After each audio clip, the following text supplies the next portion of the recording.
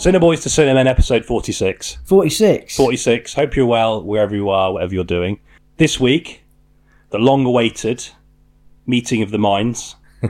Something that Kaya de Cinema said was the podcasting equivalent of the Frost Nixon interview. Oh, yes. The Cineboys are finally meeting. Well, we've met you before. Yeah. But an audio meeting. Yes. Film angle. Chris and Alex, how are you?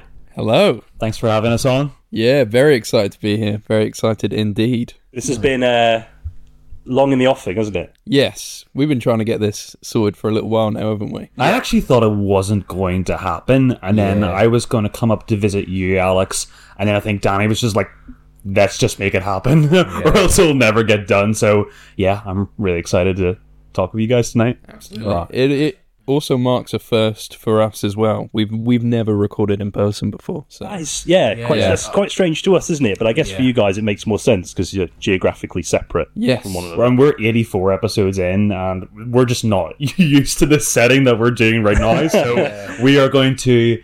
This is going to be interesting, but we're going to try our best, aren't we, Alex? Absolutely, yeah. We were a little worried we might not be friends by the end of it. Like maybe the chemistry is only through the screen. Exactly. But yeah, we're hoping. Well, there's a little bit of sexual chemistry, and that can kind of overtake and manifest in real life too. So that might, help us along the way. Well, we have the same. I'm feeling it in the room in general already. Yeah. I mean, that's I turned the heating off for that reason. Oh yeah. So as it's sort of like a special episode, we're not necessarily going to talk about one film in particular. Yeah. We felt that it merited sort of more broad discussion across a range of topics pertaining to the world of film. So this week we're going to be talking about lots of different things, but chiefly films we die on a hill for. Yeah. So that's films that are often maligned, or broadly speaking, or critically panned, or generally disliked in sort of public discussions. Yeah, or even just forgotten. Yeah, that's probably, Yeah, just films that are kind of met with indifference. That we all personally have. But you connected to it. For. Yeah, exactly. Absolutely. Yeah. And we've all got a few belters there. Although, I don't know if I've heard... I know yours. I don't know if I know... Oh, no, I do know yours. No, I haven't really made it public. I'm on our WhatsApp. Oh, no, you did... Yeah, you suggested one, and then you changed your mind. Yeah. And then I could not be bothered to revisit the material. So I went back on some ones I did know I could maybe... talk about it a little bit. Or you're just worried to share them, maybe. Maybe that's it. I'm worried to share the ones I got now. You could have done like the thing that everybody does on the red carpet. Is like, what is your letterbox top 4? Yeah, and that would have been a little bit of a nicer introduction for both me and Alex. But now, everybody's just going to think we're like terrible taste. So, thanks. People listen to us to have that. So, don't worry about it. So, preface that there. In podcasting, by the way, not in films. Don't leave us. Yeah. The next discussion after that will be sort of like a broader topic about the landscape of film. Because I think it's things we've touched on in quite a few episodes before, but I think given that we've got you two guys in here, obviously that's something, we're all equally passionate about. I think it'll be like good to have 2 extra voices about that sort of stuff. Yeah. And then we've got a few other little things we'll talk about, which we'll save for a bit later on. Yes. In the meantime, strap in. It's probably going to be a long one. I reckon so. About the 2-hour mark. Oh, yeah. A bit more, maybe. Maybe a bit more. 2 hours, 3. Risky. Questing the cinematic void.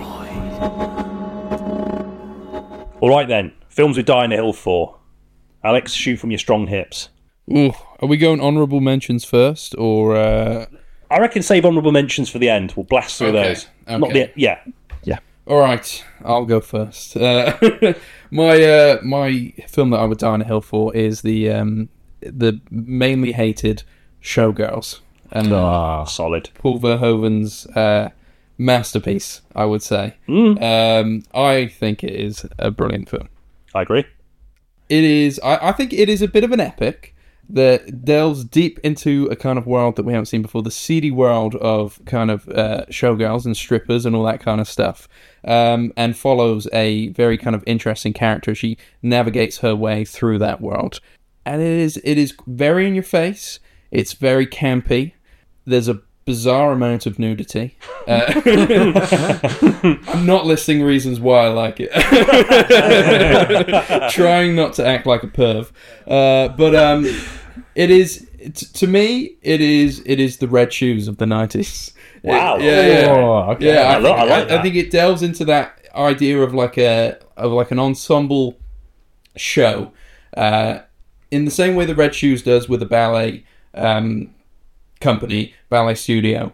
This idea of like a fantasy version of how that might work behind the scenes, and the kind of way that it is in some ways empowering, but then also a place where that kind of toxic masculinity in the world of showgirls also kind of breeds in that kind of place as well. So yeah, it really looks into the depths of all those things, but I also just find it a brilliantly funny film, and I think it knows it's funny. Oh yeah. I think a lot of the time people don't realise that Verhoeven's in on the joke. Yeah. And I think that's kind of happened to a lot of his films. Starship Troopers, right afterwards, so 2 years later, the exact same thing happened. Nobody bought into the kind of satire of it. But, I mean, in the same... I watched Showgirls last night in preparation for this, and, like, it was such a strange revisit for me, because, like, it's so, like, lurid.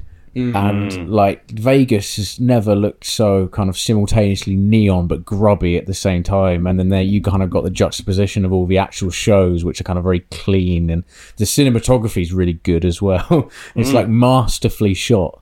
So yeah, it's a really fascinating choice, Alex, I think. It's just one of those films. First time I watched it, I was just absolutely fascinated by it. I don't think I knew that it was hated at the time, and it wasn't until I wanted to do a bit more research on the film itself. You know, when you come out of a really good film, you just want to know more about it, the history, and you understand that it is very, very hated. Yeah, Showgirls bad is a thing, isn't it? Yes, You say it's so bad, it's Showgirls bad, which means it's still really entertaining, but it's a dreadful piece of work. Like that's like a term which I think Joe Esterhaus, who wrote it, kind of cottoned onto and jumped on the bandwagon, and then Verhoeven was actually slightly remorseful, mainly because he didn't like the fact that he'd ruined Elizabeth Berkley's career. So he was a lot really more worked much again after this film, despite not really. Despite being obviously like this massive star, and it's got quite a bit of production behind it and stuff like that. Maybe that's why at the time it was maybe more shocking than people thought, and you know. This idea of because I think where did she come from? Like Save the Bell, Saved by the Bell. Saved by the Bell. Wow, okay. Yeah. So she kind of went from like exactly to something that was completely against type. Yeah, so there was aggressive career trajectory for sure. Yeah, there was probably a lot of expectation on her, a lot of expectation on the film as to what it might be from the outside. And again, it's a very, very adult, but high production, probably high budget film. Yeah. And I just think, looking back at it, it's difficult to understand why it was so hated, but you try to put yourself into the kind of mindset of people at the time. Maybe it was just kind of like, this is not the film I was expecting. And if you're therefore not in on the joke, if you got a negative mindset from the very beginning, I can see why you'd be like, I find it hard to have like a negative mindset going into this film. It's got this like the schlocky value is kind of inherently part of the joy of watching it, even though it is doing some things really right, especially with character development and just the way Verhoeven sort of shoots the film. But that is kind of the fun, and if you don't get the joke kind of from the start of it, well, I think it's a little bit on you, because it wears its heart on its sleeve very early on. Yeah, and it's an aggressive film in that way, but if you're up for the ride, it's which I certainly was. It's definitely worth it. Yeah, I agree. I think sort of jump at that point you were saying about like not being in on it. I think a lot of Verhoeven's films, it's like the nature of his satire is bringing it so stylistically close to what it is that he's making a joke of, and I think that's where a lot of the divisive nature of his films comes in. Of course, he's responsible for films that are universally beloved, like RoboCop, right? But even RoboCop does that. I just think people maybe within the realms of like action cinema and the sort of satire of like the fascist state and the sort of the military-industrial complex, people were more prepared to stomach that critique maybe on the basis of the subject matter. Yeah. But I think like, by and large, his films, they sort of stray very close to that sort of kitsch naffness, which is sort of so central to the world that he's trying to sort of not make light of, but satirize. Yeah, and I think I'm fully in agreement with you. I think it seems like we are with this film, which is which is good. Yeah. But you know, I really loved the movie a lot. And I really like a lot of his films, and I feel like even like I think about like American Gigolo, which is another film that is sort of again has a similar relationship in terms of like audience and critical reception. People are very split on it again, and that's just like another film that is, you know, it wears its heart on its sleeve in sort of portraying that sort of 80s excess and all that sort of stuff. And I can completely understand why some people might be turned off by that. There are some naff moments in it. Like I'll kind of, just to play devil's advocate a little bit. Because on this sort of really recent rewatch, her performance is all over the place, and it's meant to be like Verhoeven has admitted he told her to do that. Yeah. He told her to be manic and unpredictable, and I don't think that aspect is probably what lets it down for me a little bit. It's just too much. Yeah. I think even though like what you were saying about the kitschness, like it is. Her performance is on another level even to that for me. Oh, wow, okay. That I think just sort of disrupted my sort of viewing experience ever so slightly. But what I think the film does really well, and you were saying this earlier to me, Alex, was the fact that it could be seen as a kind of comment on male behaviour and the kind of lecherous nature of Las Vegas. And I think Verhoeven's really good at, in general, across all of his work, he's really good at analysing that. Like, I mean, Hollow Man does that quite a lot. Have you guys seen Hollow Man? Yes, yeah. Yeah, and he's just fascinated with male behaviour. Think back to like Basic Instinct and the infamous sort of leg uncrossing scene. If you watch the men are all sweaty messes in that. Like it isn't.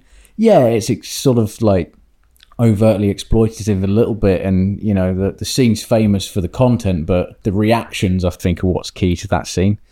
Sorry, I've gone off a bit of a tangent. No, yeah, it's good, man. There you go. That's what I think of Verhoeven. I think he's just fascinated with male behaviour and sort of how uncomfortable it is. Yeah. Do you think there's an element of like his other films also being quite satirical and having a commentary, like you were mentioning, like RoboCop and Starship Troopers? But if you wanted to switch off your brain and just watch that, you know, there's two ways to watch them, right? Yeah. You can watch RoboCop as an action film. You can watch Starship Troopers is just a sci-fi film, and if you don't want to read into it, you don't have to. That's how I enjoyed Starship Troopers as a kid. I shouldn't have been watching it probably as a kid, but I enjoyed it on its surface level value. Even now, I can enjoy it that way. Some good crash zooms in that film. Oh yeah, and the model work in that movie. Yeah, and VFX for '97. You're right. Yeah. But do you feel like maybe Showgirls is it's such its own beast that you can't really categorize it as like, oh, it's just a I don't even know what you would call it. Is it like a dance movie? I don't know. That's the thing. It's such a wacky out there film that it doesn't lie within one genre like maybe his other films do, and that's why maybe they were more widely accepted. Because if you don't want to read into this film, then it's just absolutely bizarre. Yeah. Bonkers. Yeah. But that also appeals to me as well. I'm completely with you. I think it is like you say, that idea about male behaviour. I think that's a real strong theme in the film. That and the sort of just the Las Vegas itself, you know, is a really sort of a pinnacle of American sort of ideology. Yeah, like you can go and make your millions. But I mean, I've never been. I think you haven't you? I've not been to Vegas. Have you not been to Vegas? You've been to LA. I've been to New York and Baltimore, which all contain a sort of similar ideology, but I think it's most concentrated. LA is hyper, it's hyper concentrated, isn't it? I mean, I remember a couple of my friends went, and they've just said like the sort of the stark contrast between like the sort of wealth and those that have sort of failed in the pursuit of that wealth is so obvious. Like from the outside. I remember I went to LA probably about 10 years ago, and it is bizarre because you have this idea of Hollywood in your mind. And it is not. It's quite a sleazy place in a way. Those areas of it anyway. And it very much is a working town. And I guess in the same way that kind of Vegas is maybe depicted in this.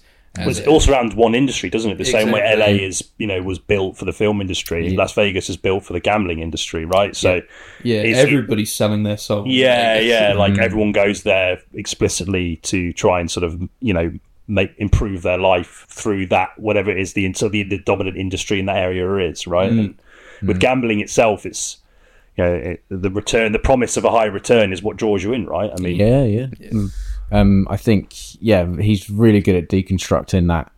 And sort of it being a low-key critique of America. And a lot of Americans don't like critiques of America. Like, Americans hate Team America.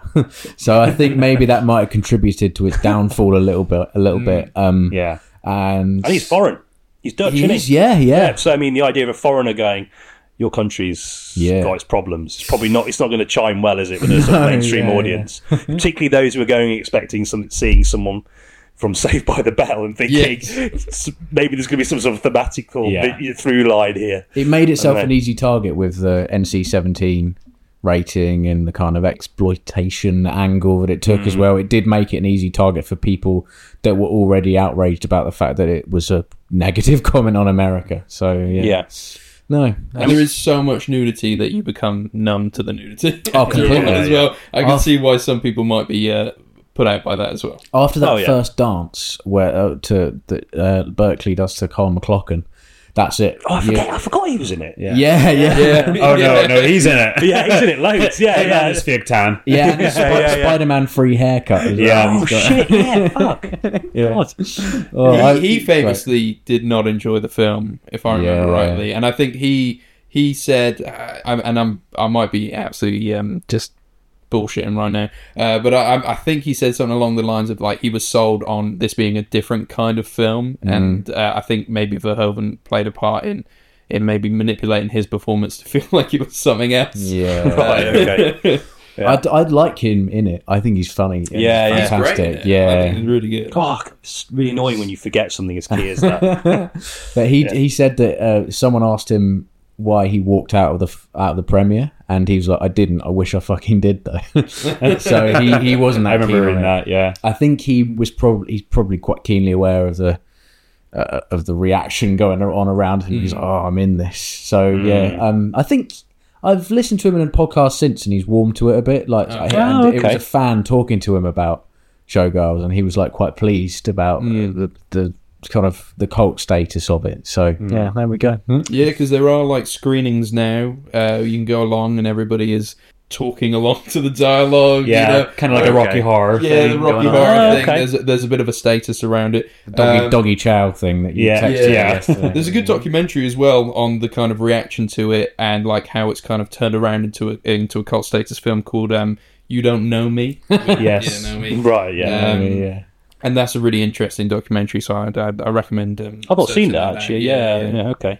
It sort of strays that line, doesn't it? I think Verhoeven does it in the same way that like a lot of exploitation cinema works. You know, it's criticising something, but you know the reality is in the pursuit of that and sort of submerging yourself and a lot of the themes and ideas around that, you're going to just lose a lot of people. And that's not like necessarily a criticism of those people that don't want to engage with it. It's just I think it's a shame if you don't try at least. Yeah. And good. That's a great start. Thank you. I do love that film. I do. Yeah. So when you said Showgirls, I was like, fuck yeah. What a movie. I mean, I forgot Carl McLachlan was in it, but I do like it. You can't forget the Versace or Versace. Obviously. Yeah. I do that all the time. Whenever I see it, I can't not think of that. Yeah. Oh man. Nice. Right, go on then, Chris. That's a tough act to follow, I must admit. Mine is not as, I wouldn't say has the cult status that Showgirls has, or it even was as polarizing, but was met with a little bit of a damp response. Not angry, neither was it enthusiastic. It just kind of came out, and it was a shame because I really love this movie.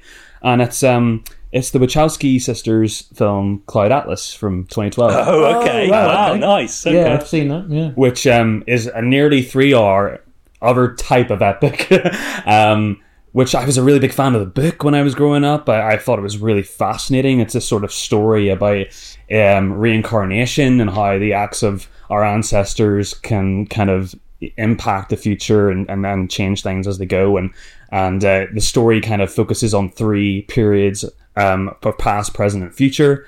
And we dance between those plot lines as we go along. And the book is very interesting because while this movie has a bit more of a Game of Thrones kind of style to like how it plays with narrative, it jumps around a lot. The book is literally past, present, future in that order. And it actually changes the dialogue. So when you're reading the book, when it's set in the past, they use old English text. When you're in the future, they actually try to invent new sort of types of language. They kind of do that with the movie too, and that's probably where it lost a lot of people. But it's really hard not to get just swept away by what the Wachowskis can do here. They wear their hearts on their sleeves as filmmakers, and I think that even the later Matrix films are guilty of that, even though I still love them for that purpose. So, yeah, I mean, have you guys seen it before? Yeah. Mm-hmm. Yeah, so you I don't know if you feel the same way, but I just find the whole narrative sweep of it, it's not intoxicating in the way that there's a lot of depth in the story, but the aesthetic appeal and, you know, the score that kind of runs with the film just kind of takes you along for this ride, and you can't help but feel kind of wrapped up in its sort of sentimental view of love conquers all, which is, I think, is a narrative theme in all of their films. So yeah, I think it's completely overlooked. It's an independent film, probably the most ambitious visually independent film ever made. And every time I watch it, I'm enthralled again. I kind of fall in love with it. I've only seen it once. I'd like to see it again, actually. Yeah, it's a good pick. It's got some questionable performances. I mean, you got Tom Hanks in prosthetic being like an Irish gangster at one point, throwing people off balconies. You've got Hugo Weaving playing like a matron of a residential home. But you know, it all kind of comes together oddly. And I mean, it started Hugh Grant's kind of grumpy period of playing villains. So I thank it for that also. But yeah, I love this thing. I remember having a really good soundtrack. Yes, or score even, I should say. Yeah, Tom Tykwer, who co-directs with the Wachowski sisters, did the score as well. Yeah, and it has this. It's called the Cloud Atlas Sextet, which is this. That's the one I like. Yes, and it basically is the whole soundtrack of the film. The film feels like a gigantic trailer for a film you'll never get, which sounds very surface level, but it's part of the appeal. And you're like, I've never known a film to get away with giving me so little, but I got so much out of it. So I completely get where you're coming from. Like, there's something about those sort of swinging for the fences sort of sci-fi movies. Yeah, I appreciate that, and I think that's something they've never compromised as filmmakers, and they don't get enough credit for, and they do it with like the backing of these massive studios. They do it off the backing of their own initial success. And I'm always excited for a Wachowski film. I feel like there's a lot in their kind of film history that probably could be similarly kind of viewed, like Speed Racer. I don't think the tides have turned in that one too. Like there's a big kind of cult following behind Speed Racer. I've not seen that actually. No, a lot of people say it's really good, and no one watched it at the time. So yeah, exactly. You're right. I don't think anybody's doing it for Jupiter Ascending potentially. We'll see. You never know. I mean, that is might be too early. That is pushing it. It does have its defenders too, but yeah, not as many. Not as many. But yeah, there's obviously a big kind of with the later Matrix films, there is kind of a two-sided feeling on those films as well. It doesn't seem to be some people who like it. It is a case of you either love it or you hate it.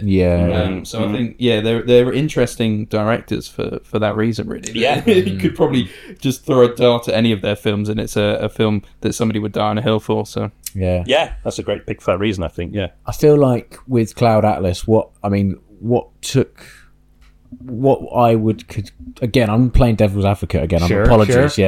What it needed and what it didn't have was that everything everywhere all at once thing of there being a singular start, right? Because it does the thing. It's way more sprawling. Like it doesn't have that sort of anchor. Yes, it is massively sprawling.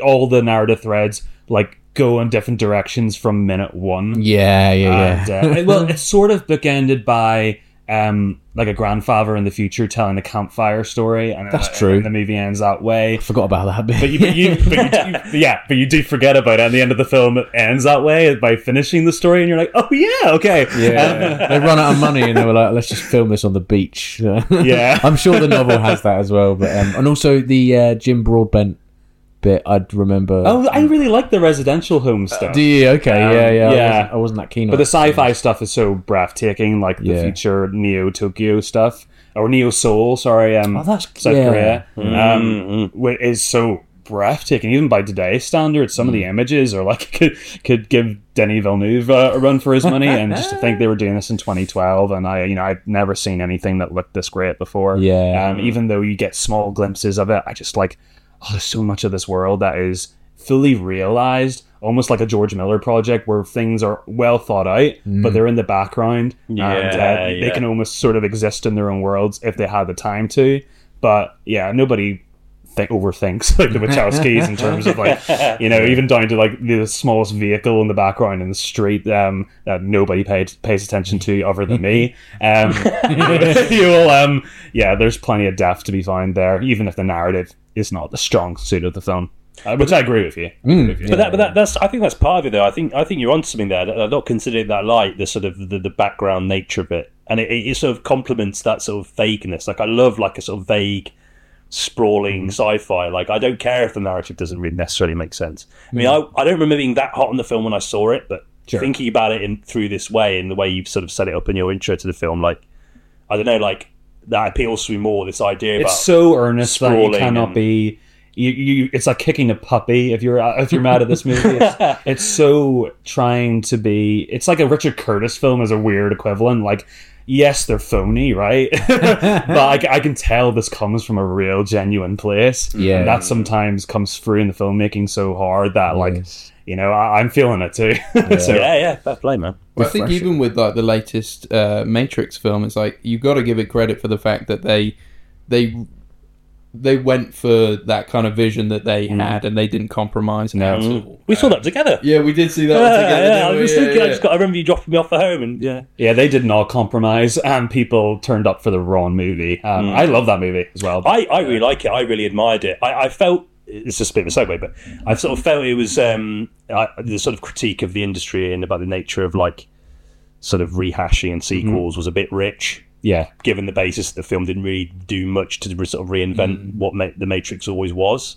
It very much played on the nostalgic element, but I think it did enough with it. And I think it goes back to you saying before in relation to Cloud Atlas, like there's an earnestness there that sells it. Yeah, like even if you're like you have critical reservations about some of the thematic elements of their films, like they fucking managed to win you over by just being so fucking earnest about it. Yes, yeah. Yeah, good to see a kind of $100+ million budget put towards an original idea. Well, not an original. It's based on a novel, but not a franchise. It's kind of similar to Dune in that way, where people thought this was an unfilmable book. Reading that, it comes through, but they did a good job. Yeah, absolutely. Yeah. Nice. ASMR for you there. We're in for it now. So my You've been torn. My pick is the 2002 chilly thriller starring Richard Gere and Laura Linney, The Mothman Prophecies. Wow. How many of you... Has any of you seen this film? I haven't. No. Yeah, didn't. Okay, no. This is good. I'm glad because, in a way, because I'm ready to be converted. I feel like I've seen this type of Laura Linney film a lot. Yeah. There's a lot of these that came out in the sort of 2000s, early 2000s, and they're just like it's very much a product of its time, of just kind of the chilly American supernatural thriller, and there was certainly a type of those that came out, and then they sort of waned towards the end of the 2000s. But like, what I love about this particular one is that no one's seen it ever. Like I have never met anyone that's watched it.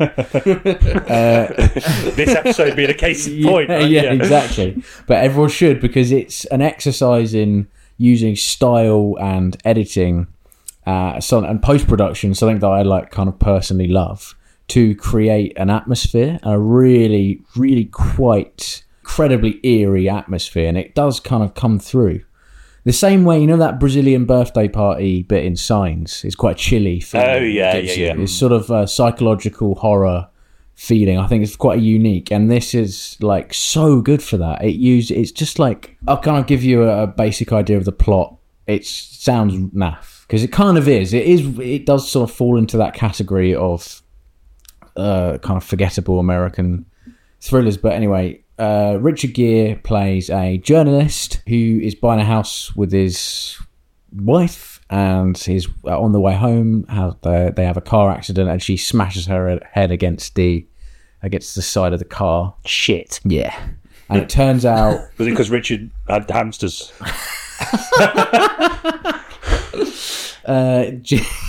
Not confirmed. No. We can confirm nor deny Richard Gere. It was hamsters, wasn't it? Or gerbils, I can't remember. Yeah, Fucking hell. What's the difference between a hamster and a gerbil? gerbils are slightly bigger, so I well, kind of brave of prefer it to him. be hamsters. Carry on, sorry. No, you're right. The reason why she sort of swerves is because she sees this like horrible figure, this kind of it's the Mothman, which sounds shit. I know, I'm aware that it sounds really lame, but the way the film presents it is actually quite horrifying, and it's one of those films where you don't see a lot of the creature. It's quite good in that, and I think not enough films are using that kind of method of. Even you could even argue that Alien kind of spaffs it all out at the end when you just see it completely. Yeah. And it does ruin the illusion. And I like films, I like particularly horror films where the antagonist has the upper hand right through to the end. And this film's really good for it as well. So anyway, like 2 years pass, Richard Gere's wife has died because they found a tumour in her brain, which apparently is like an ant's nest. So once you hit your head, it spreads really fast. It kind of becomes like one of those campfire tales, of people getting abducted by aliens or something. And it has that vibe about it. He goes to this town. He's been driving for like 2 hours, but actually he's arrived at a location 6 hours from where he was, right? And it's just him trying to figure out, A, what happened to his wife, and B, what's going on in this town. Where a lot of people have sort of been experiencing sort of visions and strange occurrences and stuff, and like I don't know, I can't recommend it enough. If you want to kind of be low key, there's no jump scares in it. It's one of those like sit back and sort of let the atmosphere, which is achieved through the editing, the sound design's really, really good, cinematography's fantastic. It's got that grainy, horrible aesthetic and great music, just really, really encapsulating atmosphere. And it's all done through post, and that's what I love about it. So yeah, go and watch it. I've talked about this film quite a lot already now, but Wow. Yeah, I don't know if you guys have any other examples of like films that are made by the edit. I don't know.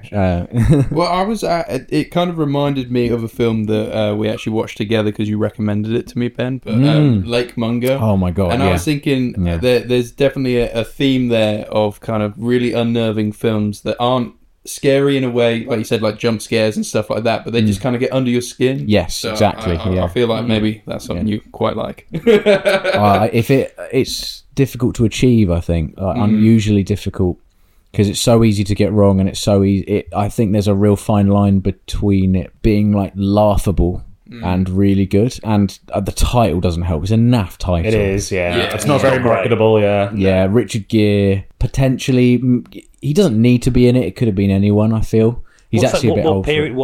When did this film come out? 2002. So 2002, Richard Gere, he's not hot then, is he really? He's getting on a bit. Like, I mean, he's sort of got that Silver Foxy sort of thing going on about him, but him and Laura Linney have like a sort of there's a slight vibe going on there, which works for the 2002 era. But it's a great era for this kind of It is a very ambiguous title. Before you explain to me, this is almost like a monster flick.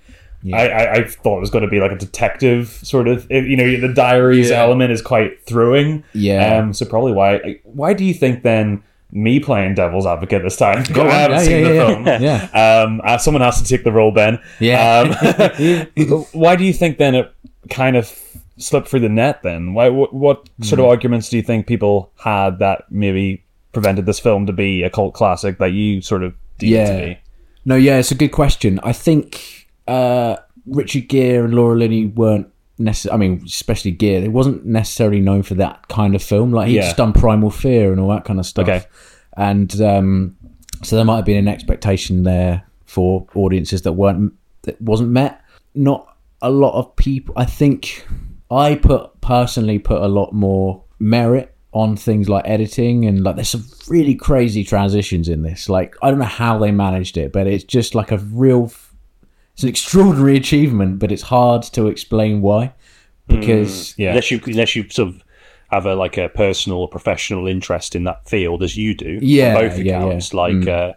It's a hard sell to like a general film watcher to say, well, the editing's good. Yeah, exactly. Yeah, that famous line, good editing, you don't see it, right? Like most people watch films, the general public watch it either without knowing that sort of statement or not. They don't.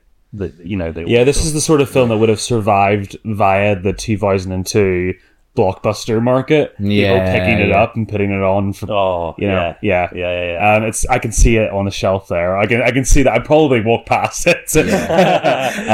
There's a place for those sort of movies, and I like that. Yeah, I'd be really, really interested if even if the next few years, if you just have an evening that you're like, I want to be low key terrified. I'm convinced. Give it a go, because it is. There's the acting in it isn't the best, but it has the ability, like you say, Alex, and like Lake Mungo did as well. It just gets under your skin. There's something quite unpleasant about the vibe that it gives off, and right till the end as well. There's not like a big showdown at the end where like Richard Gere pummels Mothman to death. It's like Mothman in the film exists. That sounds good. Yeah, I mean, I'd love to watch that as well. Just turns the light off.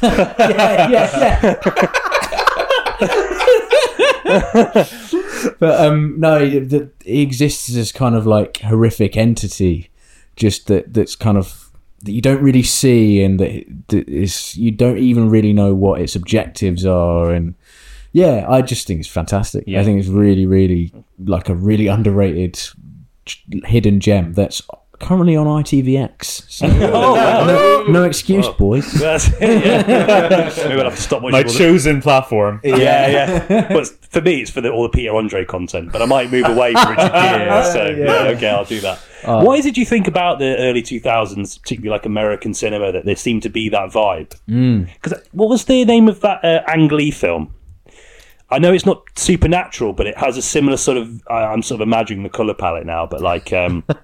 The one about the families, the Ice Storm. The Storm, it's called. Is it called the Ice Storm? It's called the Ice Storm. Yeah. Another Elijah Wood film. There you go. You see, but I just feel like there's a certain era of these kinds of movies, and I wonder why we think that is. Is it like a post 9/11 thing? I was about to say that. Yeah, it was a bit of a nihilistic sort of standpoint on the world. I think it was and post Donnie Darko, and a lot of people trying to follow the form of that film a lot. I think there's actually Mothman and Donnie Darko share it's got that was similar the first film that came to mind from the way you described it. Like even the title card looks similar to the Donnie Darko poster. Okay. So that's interesting. It's strange that it's. I mean, obviously every sort of era is gripped by a certain genre, and I feel like this kind of genre sort of floated under the.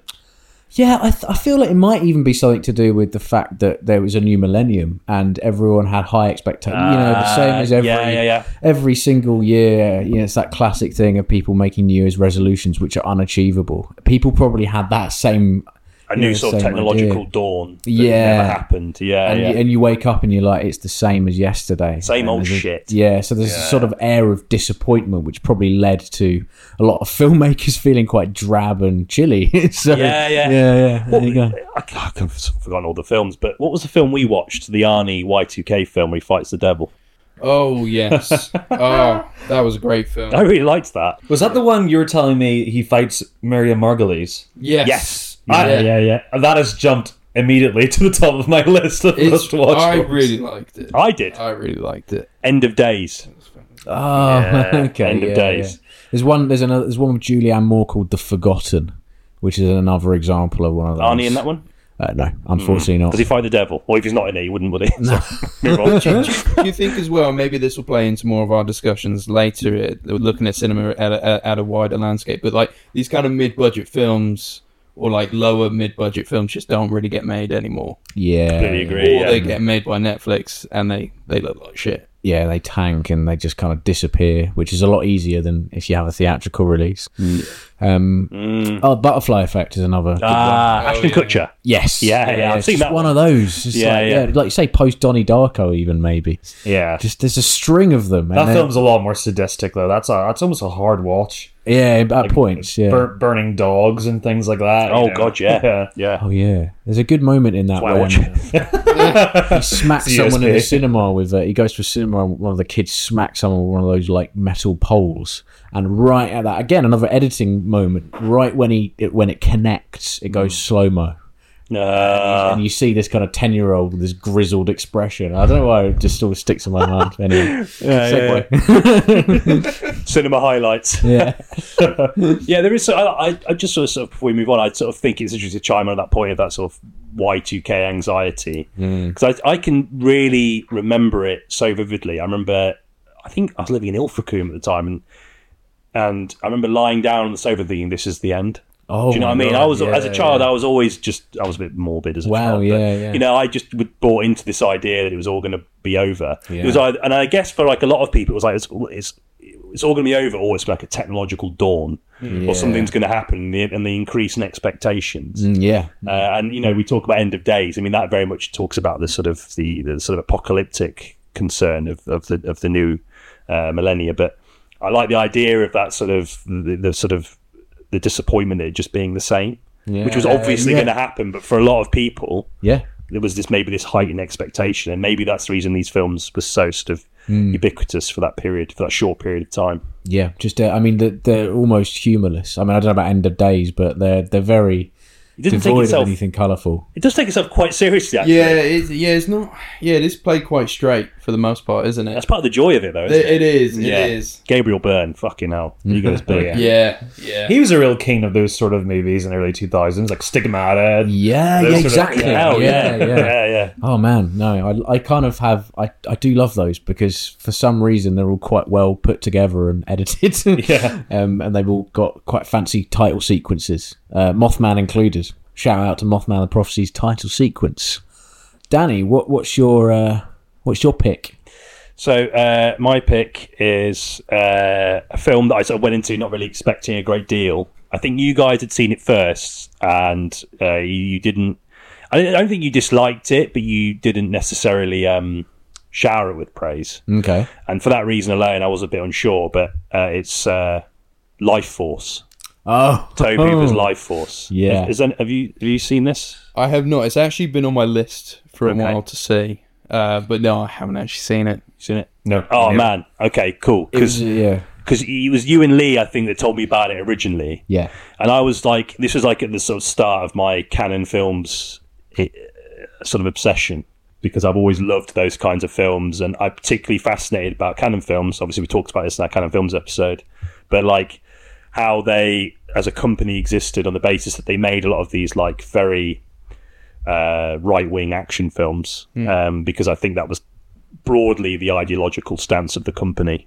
But they, commercially speaking and thematically speaking, went across lots of different films and lots of different genres, and they made all sorts of really weird stuff that I just can't think of another production company having this sort of exhaustive and broad range. I mean, that's fucking Jean-Luc Godard on the books for a film. Do you know what I mean? Like, it's weird that a company can simultaneously have Chuck Norris, Jean-Luc Godard on the books. But, anyway, so the film is directed by Tobe Hooper of Texas Chainsaw Massacre fame. For those that listen, you know how much that film means to me. I think it's one of the greatest films ever made.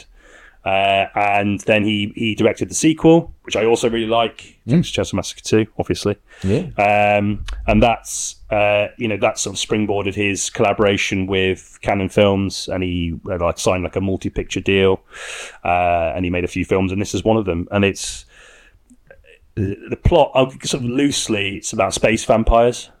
Nice. And the space vampires attack London and turn people into zombies, right? Yeah, that's right. And there's a sort of it does a sort of it follows thing, but before it follows, obviously. There's a sort of idea that you pass on this vampiric or sort of zombie virus through having sex. And much like your pick, Alex, this film is chock full of nudity. Oh yeah, there's loads of it. You'll love it. She's wandering around like this sort of slabs, just like totally naked. The majority of the film, and that's what I remember from it mostly. If I'm being honest, but I do. Oh yeah, sorry. It's cool, man. I just love it. I think it's written by or co-written by Dan O'Bannon, who wrote Alien. Oh yeah. Okay. So already, like, if you sort of throw his name into the mix, there's this sort of sense of prestige. Because obviously Alien is like, the granddaddy of sci-fi horror films. Like, there's not really a film, certainly sort of in terms of like broad appeal, that comes close. And that's marginally a fair assumption, I think. Yeah, definitely. I think what Tobe Hooper's so good at doing is that he sort of takes these sort of lofty ideas. It's a very sort of lofty film. It's beautifully designed. It's beautifully shot. But he also adheres to the Cannon films vibe simultaneously. Yeah. So there's like a sort of duality to the film. On the one hand, there's this sort of sci-fi loftiness that reaches for the heights of like, you know, early Ridley Scott or like Steven Spielberg, which I think Tobe Hooper sort of like uses, particularly Spielberg. He did Poltergeist, didn't he? Poltergeist, of course, yeah, it's the crossover. Of course, I forgot about that. And then he did Invaders from Mars, as well, a remake again with Cannon films, and that's like so Spielbergian, but like just through this sort of the naff prism of Cannon films. But it's, you know, it's totally worth it. Like, I know that with Cannon films there is a sort of stigma. Sometimes it's definitely earned because some of their films are so fucking shit, it's unreal. But like they're good ones. Like, I don't know, like I just think that the film walks this fine line between this sort of highbrow sci-fi and also being simultaneously like sort of this deliriously enjoyable celebration of what cool cinema is really about. I think at least the set, because I know cult's a very loose term, but it's certainly in the idea of like so naff is good. Yeah. And I think it has worth in both, and I think the way it amalgamates both of these ends of the cultural spectrum is, I think it absolutely nails it personally. I'm biased because I love Cannon films and I love Tobe Hooper, but definitely worth it. Plus Patrick Stewart's in it. Oh, okay. Yeah, Patrick Stewart's in it. And also the lot of the film, or the latter half of the film's in London.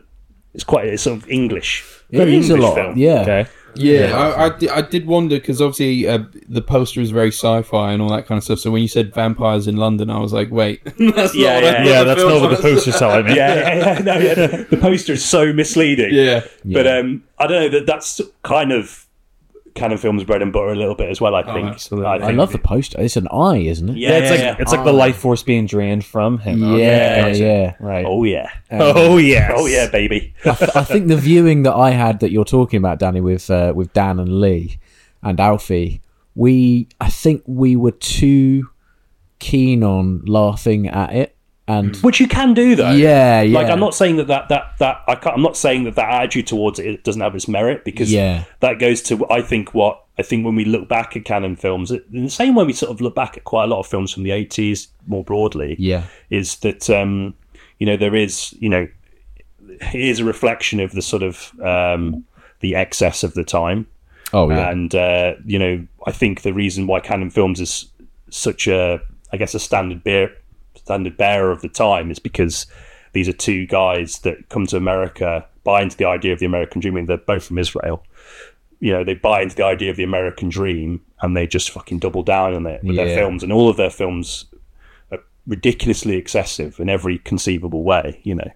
Even the ones that have got obviously no money behind them whatsoever in the sort of later Cannon films. But I don't know, like, so I'm not saying that like people sitting down laughing at it is like not a totally valid thing to do. Well, it's funny because we expected to laugh more, and I think we were disappointed that it wasn't that. It was actually quite, it was trying. And I've seen it again since, and I was more kind of keen on it for some reason, and like because I was bang on about it. Well, I mean, it was partially that. I remember you mentioning it, and I thought I must rewatch Life Force. And also, it's a fascinating story, and a lot of Cannon films are in that. A lot of people had a lot of high hopes for it, and invested a lot of money into this. It was an expensive movie for Cannon. Yeah, it was like touted as the next Alien, like you say, basically. And when it wasn't that, they were quite. Gutted. They were. I mean, but that speaks more broadly to the sort of attitude of the sort of Golan and Globus, the owners of Cannon more broadly, is that they seldom had like an original idea. They would like just jump on what was the dominant cultural sort of wave of the time and then make pale imitations of those films. And sometimes they work, like, and I think this is an example of that. And it works better because of films that Alien, which obviously is a better movie. Yeah. But like it works better because there are better films that this film is trying to copy or ape, and it works better for it. The Alien exists, even though Alien is better. I don't know if you guys can figure that out because I can't, but I don't know. Really, I think it's excellent. 4 very different picks. Yeah. Has anyone got any honourable mentions? I've got quite a few actually. Oh yeah. Shall I start? Go on, yeah. Start this round robin off. Just really quickly, because I could delve into all of these with quite a lot of significance. You looked very intense when you just said that. yeah.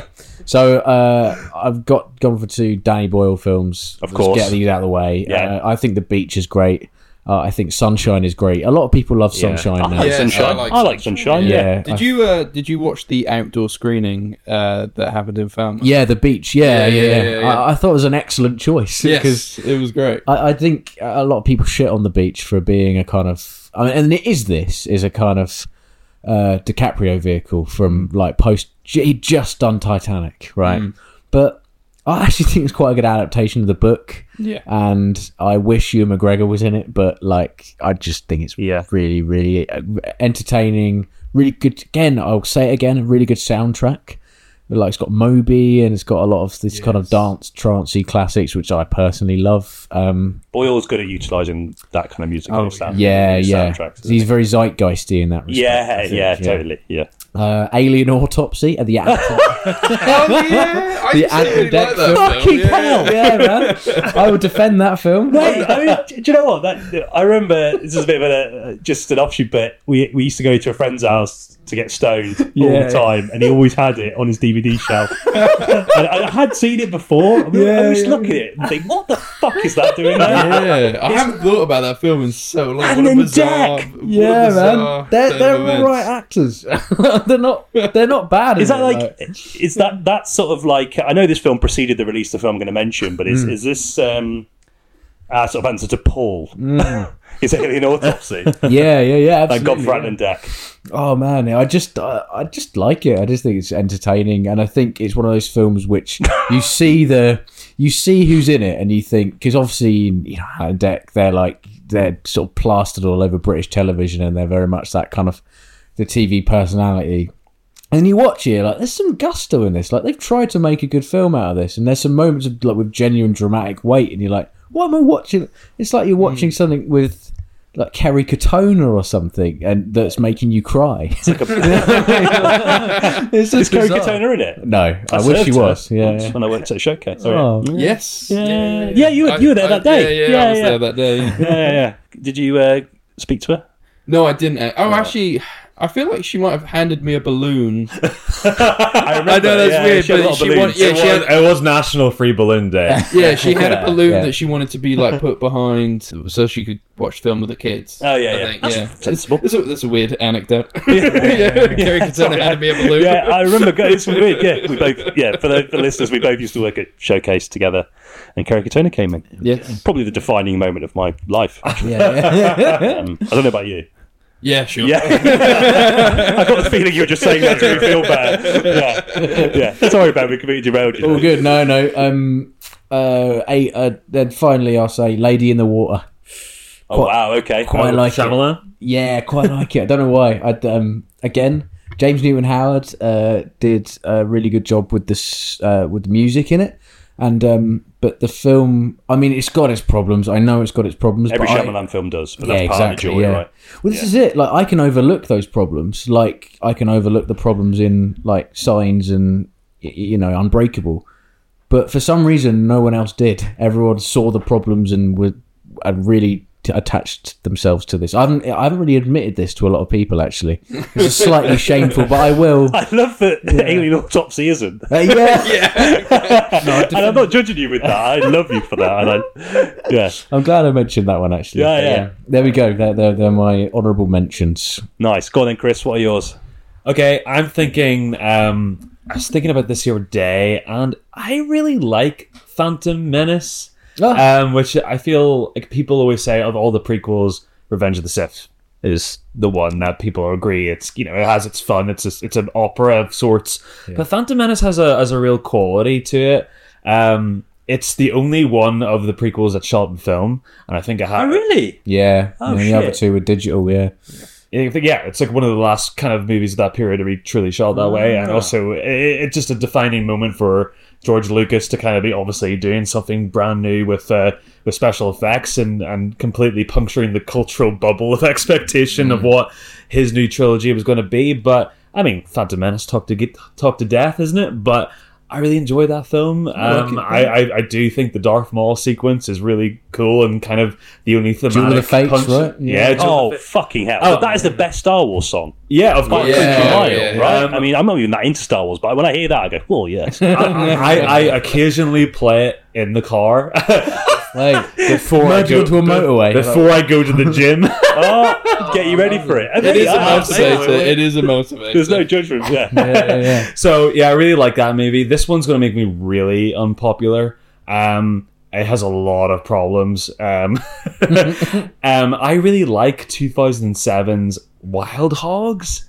Oh, That is shit. that's a curveball. That is a deep cut. I know that's deep Fuck. cut. I think it's got 19% on Rotten Tomatoes, and it was so's the beach, so it's okay. it was. I like the beach as well, but it is critically panned. It is a proper dad movie to end all dad movies, but it focuses on 4 essential performances: John Travolta, Tim Allen, Martin Lawrence, and William H. Macy, and I think they're kind of the thing that gets me through the journey. Is they kind of seem like they're having fun. Yeah, okay. While there's some terrible moments, I actually think that, the movie does not play well now because there's moments of homophobia that really do not play well today at all. But the rest of the film's just kind of a fun ride. I enjoy it. We got Ray Liotta chewing the scenery up occasionally. It's a real shameful one, but I think it's worth mentioning because it's if we're talking about films with die in a hill for it,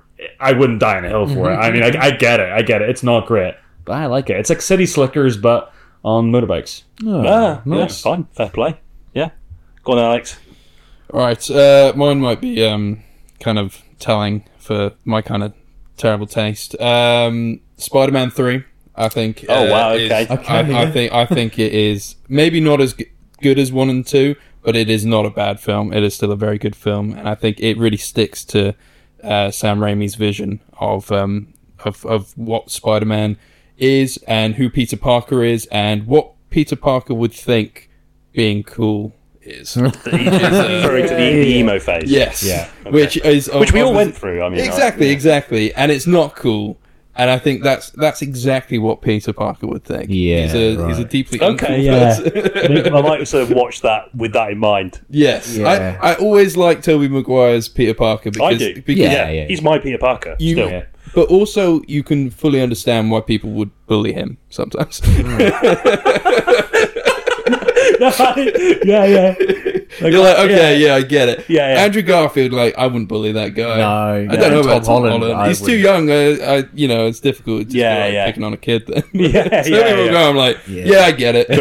There's a deeper well of ethical considerations for bullying Tom Holland. I think Spider-Man 3 really sticks the landing. I remember the ending being really satisfying for some reason. It concludes the whole trilogy. Yeah, quite nicely, yeah, in it a was way. good. And Yeah. it's a shame that Sam Raimi wasn't able to get like his full vision out there because I know he like despised having to put Venom in there and stuff like that. Yeah, he hated and I Venom, think that's didn't he? understandable. Yeah. But in terms of like an adaptation, it does work pretty well. I just think people have quite high expectations of Venom going in, but he is, Topher Grace. Yeah, it's yeah. playing against type there as well. But like Venom is just an aesthetically pleasing character. He's not actually very deep, and I think that's why the Venom films have kind of struggled in that sense as well. Yeah. Then if we were sticking in the superhero realm, me and Chris both love this film, Aquaman. I don't know how. I don't think it gets that much hate, but No, I do think it's ridiculously silly, and I love it for that reason. Yeah, funnily enough, when I first bought a large, not this TV, but I bought a 55. I bought a 55 TV, like a big boy, not overcompensating. When I bought it, and I put it in a flat, and our flat was quite small, and my partner Georgia was fucking furious. Like she was so angry. It's probably the most angry she's ever been with me when I bought a big TV because he just dwarfed the room. And I tried to win her over with Aquaman, which didn't work. But I was like, look at the colours. I mean, Yeah. HDR.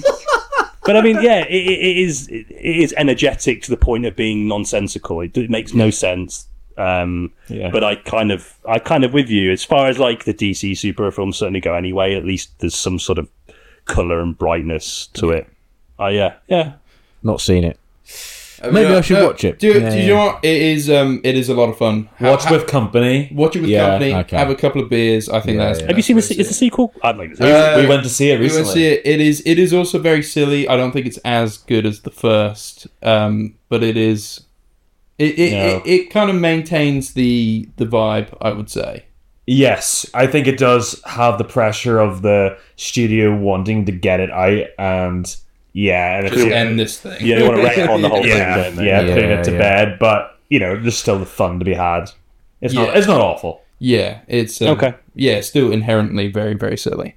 And then I think the tides have turned on this one a little bit in a good way. But Guillermo del Toro's Pacific Rim, I don't think great. Very well liked at the time. Yeah. But I think he is an incredible director. If you watch that film, it's so well done. He has such a great way of kind of showing size, scale, ground level action as well. Exactly. Yeah. And just like the mechanics of how that whole kind of weird. The mind linking to the robots and all that kind of stuff with all the great kaiju fights. I think it's really, really fun. Almost just like watching like a Saturday morning cartoon or something. And I think he completely gets the vibe right. And then the final one, which is a bit of a weird one, Cars 3. Wow! I've not seen Cars 3. I think I've seen one Cars film. Yeah, but I think I saw half of the first one with my nephew, and then I left.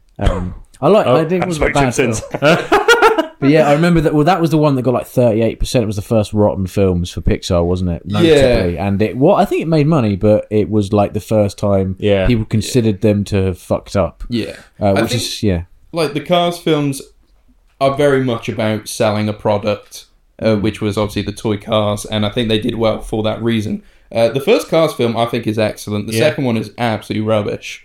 But I think the third one is a return to form, and I think it was really powerful. And in the good way that Pixar, the good way that Pixar do their thing of kind of making it quite an emotional film. And I did cry at the end. Oh, Cars 3. Yeah, I cried at the end of Cars 3. Fair play. Fair enough, man. Yeah. No. It's just it's almost like a carbon copy of the first one, but this time. Lightning McQueen is the mentor. I'm with you. I really like the first movie, and I like the whole small town setting of it, and like the fish out of water thing that's being done to death. But it's very sweet. But yeah, I can't say I had the same experience with you number 3. I thought it was very like under the radar, and it was very forgettable. I feel definitely better than Cars 2. But because you told me your response to the movie before I'd seen Cars 3, I was like, oh wow, this thing sounds amazing. That sounds like it's going to change my life. And it's like, it's fine. I maybe put too much expectation on it. I don't know what I was feeling the night I watched it. Yeah, maybe I was melancholy. But I think I haven't watched it since, so maybe I'm completely wrong. But there's the kind of mentor relationship between the new car that's involved in Lightning McQueen. I can see your eyes going already. I think it's really sweet, and I really like it. And even though she's going to win in the end, when she does, you're like, they aren't that. She was a girl car, was she? She was a girl car. Political correctness gone mad. Yeah. And this was 2016. Oh wow, there you go. Cars 3 gone woke. I don't really have any particular reverence for it, but I'm a hardened, tubby, cynical bastard, so... Yeah, I've never, the Cars franchise, but it went over my head a little. Morally bit, hard. But so far, anyway, it's not to say I won't see it at some point. Just watch 1 and 3 down, 1 and 3. 2 is, nice, yeah. Yeah, I've sort of fallen out of favour with Pixar. I can't stomach it. I think the last one I really thought was really great was Inside Out, and then after that, it just sort of dropped off for me a little bit for some reason. Maybe I'll give Cars a go then, just to sort of see if it brings it back for me. Yeah, I'm worried now. We'll go on your podcast and start. Before you start. But maybe it's the same thing with Chris. Maybe I've put too much expectation on it, and maybe that's why I really liked it, because I maybe didn't have the expectation. So maybe just wait until you've forgotten my my review of it. No, fair enough. I'm really not selling it. Maybe I went downhill for it now that I'm talking about it. No, don't back down. I'm not backing this myself. Is the whole point. Yeah. We're meant to be we die on a hill for it. It doesn't mean everyone would, I suppose. Yeah, personal exactly. to us. That's fine. Yeah. Maybe I needed to rewatch it before I put that out into the world. That's the great thing about it, isn't it? Like, there's a sense of ownership, which I think is greater. If, like, a film is sort of, like, not... I mean, I guess we all sort of own films in our own way because we perceive them in our own way, and that's how we enjoy them. But if a film is universally panned or disliked or forgotten, as you said in the intro, like, I think... there's a sort of sense of ownership and a closeness that you have that you probably don't have with like really great films. You know what I mean? Yeah. Or at least the Or relationship you're not able is to different. share that experience with as many people. Yeah. Maybe there's a little bit of shame behind that. Yeah. So you keep it to yourself, but like you're right. There's a sense of ownership and a nostalgia there. Yeah. And maybe like something that you're seeing that not everybody else is seeing. So you're like, you don't get it, man. Cars 3 is a masterpiece. Sort of slumped to the alleyway with a bottle of cider. Like, you don't get it. Well, we were both working in Toys R Us at that time, and you came in the morning in the staff meeting, and you made that the point of conversation. You just guys, I just saw Cars 3 last night. Wow. That is a strong move. That was a power move. And everybody there was captivated. Like, everybody, like, you know, I think everybody went to see the movie after you spoke about it. Fucking hey, well, you give them some money. Yeah. You shill, you corporate shill. Maybe it was just the hours and hours of like putting out the Cars characters onto shelves and stuff. And I was watch like, your mind. yeah. That's great. Oh god, it's terrible. Okay, so I didn't actually write them down, but I'm going to say Eraser. Okay. Seen Eraser? Arnold Schwarzenegger? I have not. No. Good. Another Schwarzenegger. Good stuff. Yeah. So Eraser 96. Okay. You know, just like the way you were talking about those, you know, films in the sort of 2000s, those sort of dread-inducing post 9/11 sort of thrillers. Yeah. The 90s was just full of those sort of action films that were terrified about technology. Yeah. Eraser's just about like heat sensor sniper rifles, and a bit where Arnie shoots a crocodile in the face and says "your luggage." So Beautiful. cinema history. Yes. Cinema peaked. Yeah. I mean, I have a spot for Arnie, which is probably far too soft. I know Lee, who's also, you know, is a very similarly, you know, love for Arnie to me. I think we tried to watch together and he fell asleep. Which isn't a shining indictment of the film, is that he is someone that is very, perhaps more so than me, even definitely so, more, you know, comfortable in the world of sort of shit films, and even he fell asleep. So I don't know what that says about Eraser. But fucking I Eraser. love Commando. That movie's so fun. Commando for me is like legitimately probably the best action film of all time. Yeah. Bar maybe Hard Boiled, but you know, I genuinely love it. Genuinely. I love True Lies. That's what True Lies is great. Yeah. Jamie Lee Curtis, Yeah. Arnie's great. Like he is great. Like I like action era Arnie. I don't like. I don't sort of mind modern Arnie now. I didn't like Governor Arnie at all. But you know, like I this period, I don't know. Like obviously, like he's a fading power by this point, and I think it's reflected in the quality of his movies, and that's something that really interests me anyway. The sort of narrative around films often makes me like them more than I probably should. But yeah, great film. The other one was another Canon Films action film, Invasion USA. Oh yeah, I've talked about this a lot, so on this podcast, I don't want to just shoehorn it in.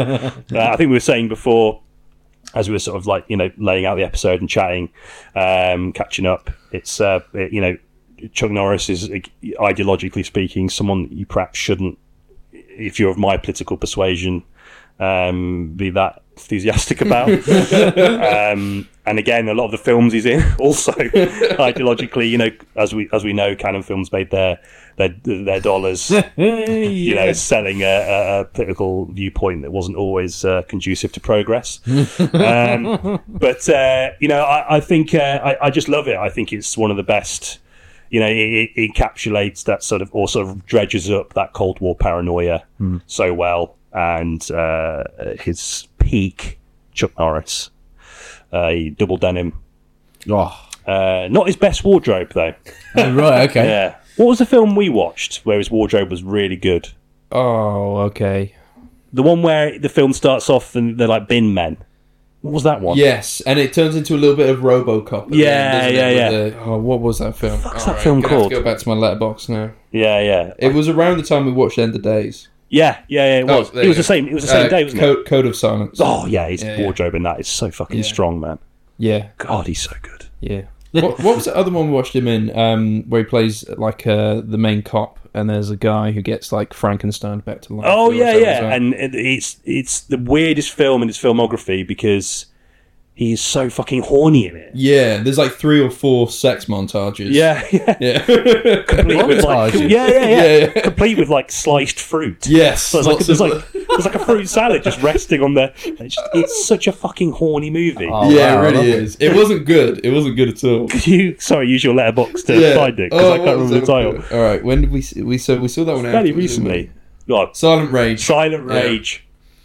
Yeah, that's an anomaly for him cinematically because he certainly, I think, as a sort of the character he wants to portray in his film, certainly in the canon era, is like, very stoic and very sound of values. Very much chiming with the 80s, Reagan era values. Which is the sort of resurrection of the sort of conservative values of the 50s, but through the prism of the 80s, the sort of excess of the 80s, and he's like this sort of symbol of moral decency, and that's what makes that film weirder, given that there's so much horniness. Yeah, but he still kicks like a whole biker gang. Yeah, great scene. Yeah, with one kick. Multiple kicks, but only kicks. Doesn't leave the ground for like 5 minutes. He just has like 10 bikers all like come after him, and he just kicks them all through windows. It's great. That was probably like one of the best scenes, but it is quite minimal on the action. Right. Which is again is a surprise. And the biker scene is very much just like, I think it's just there for a little bit more action because it doesn't play into the film at all. Oh yeah. It was a strange film. It has its good moments. Yeah. The last two, I'm going to say this is a double bill. Okay. Willow. Oh, okay. Warwick Davis. Yeah. Fern Gully is the other one. Yeah, nice. It's an animated film. Yeah. I think Willow's experienced a bit of a resurgence. It got a TV series, didn't it? It fell Which flat. fell flat. It goes to I think it was our worst performing Disney original show. They actually they took it off Disney Plus, so you can't actually watch it. Right. Oh, there's like there's a reason. It was one of those. Is that still like that? Is it? Yeah. Wow. There's like a reason why if they take it off, they save money. Yes. It's like a tax write-off. Yes. So if they're broadcasting it actively, it means they have to pay some kind of weird income tax that if they take it off, they basically some insurance reasons or whatever. But it's bizarre. Like they need any fucking money. I know. Well, that's the thing. It was kind of weird for Disney because it's kind of been Warner Brothers' thing at the moment, hasn't it? Just to be like, they love it, cancelling films that haven't even their insurance that have been filmed. But it's crazy. It's a weird world. It is. But yeah, they're films that I've picked. Oh, that's good. Yeah, good stuff. That was cathartic. I think so. I enjoyed that. I got Lady in the Water off my chest for a start. Yes. I'll talk about that another time, I think. But I think that's all right. A dedicated episode, perhaps. Completely, 6 hours. Yeah. It's Lady in the Water. Okay, then. Now that's in the dust. Absolutely. The landscape of cinema. What 4 men are better placed to critique and analyse the nuances of the industry we love dear. Yeah. Also notice, Ben, you've shed a layer and you're wearing the Cineboys Cinema t-shirt. I know, thank you. Cheers. Yeah. I didn't know there was merch. Hey, this is the only one. You're wearing the prototype. Yeah. I'm sort of toying with the idea. Is that arrogant to make merch? Have you thought about doing it? I have thought about it, yes. I don't think anybody would buy it, but I thought it'd be fun when me and Chris went to Ireland on a holiday together. I thought it would be fun if we both had Film Angle t-shirts. I mean, I'd buy one. But Except we had a Film Angle Guinness. Yes, we did. That's pretty good. It's pretty. So Yeah. Well, unfortunately, Ben, for you, I've bought 8,000 hoodies with Cineboys and Cinema on them. So we're going to sell them for £48 each. And the warehouse that they're currently residing in. Yeah. I bought a plot of land just outside Bangkok. I wonder what that is. The shipping costs are an outrage. So the price of the hoodie is about 78 quid. Yeah. But it's it's worth it.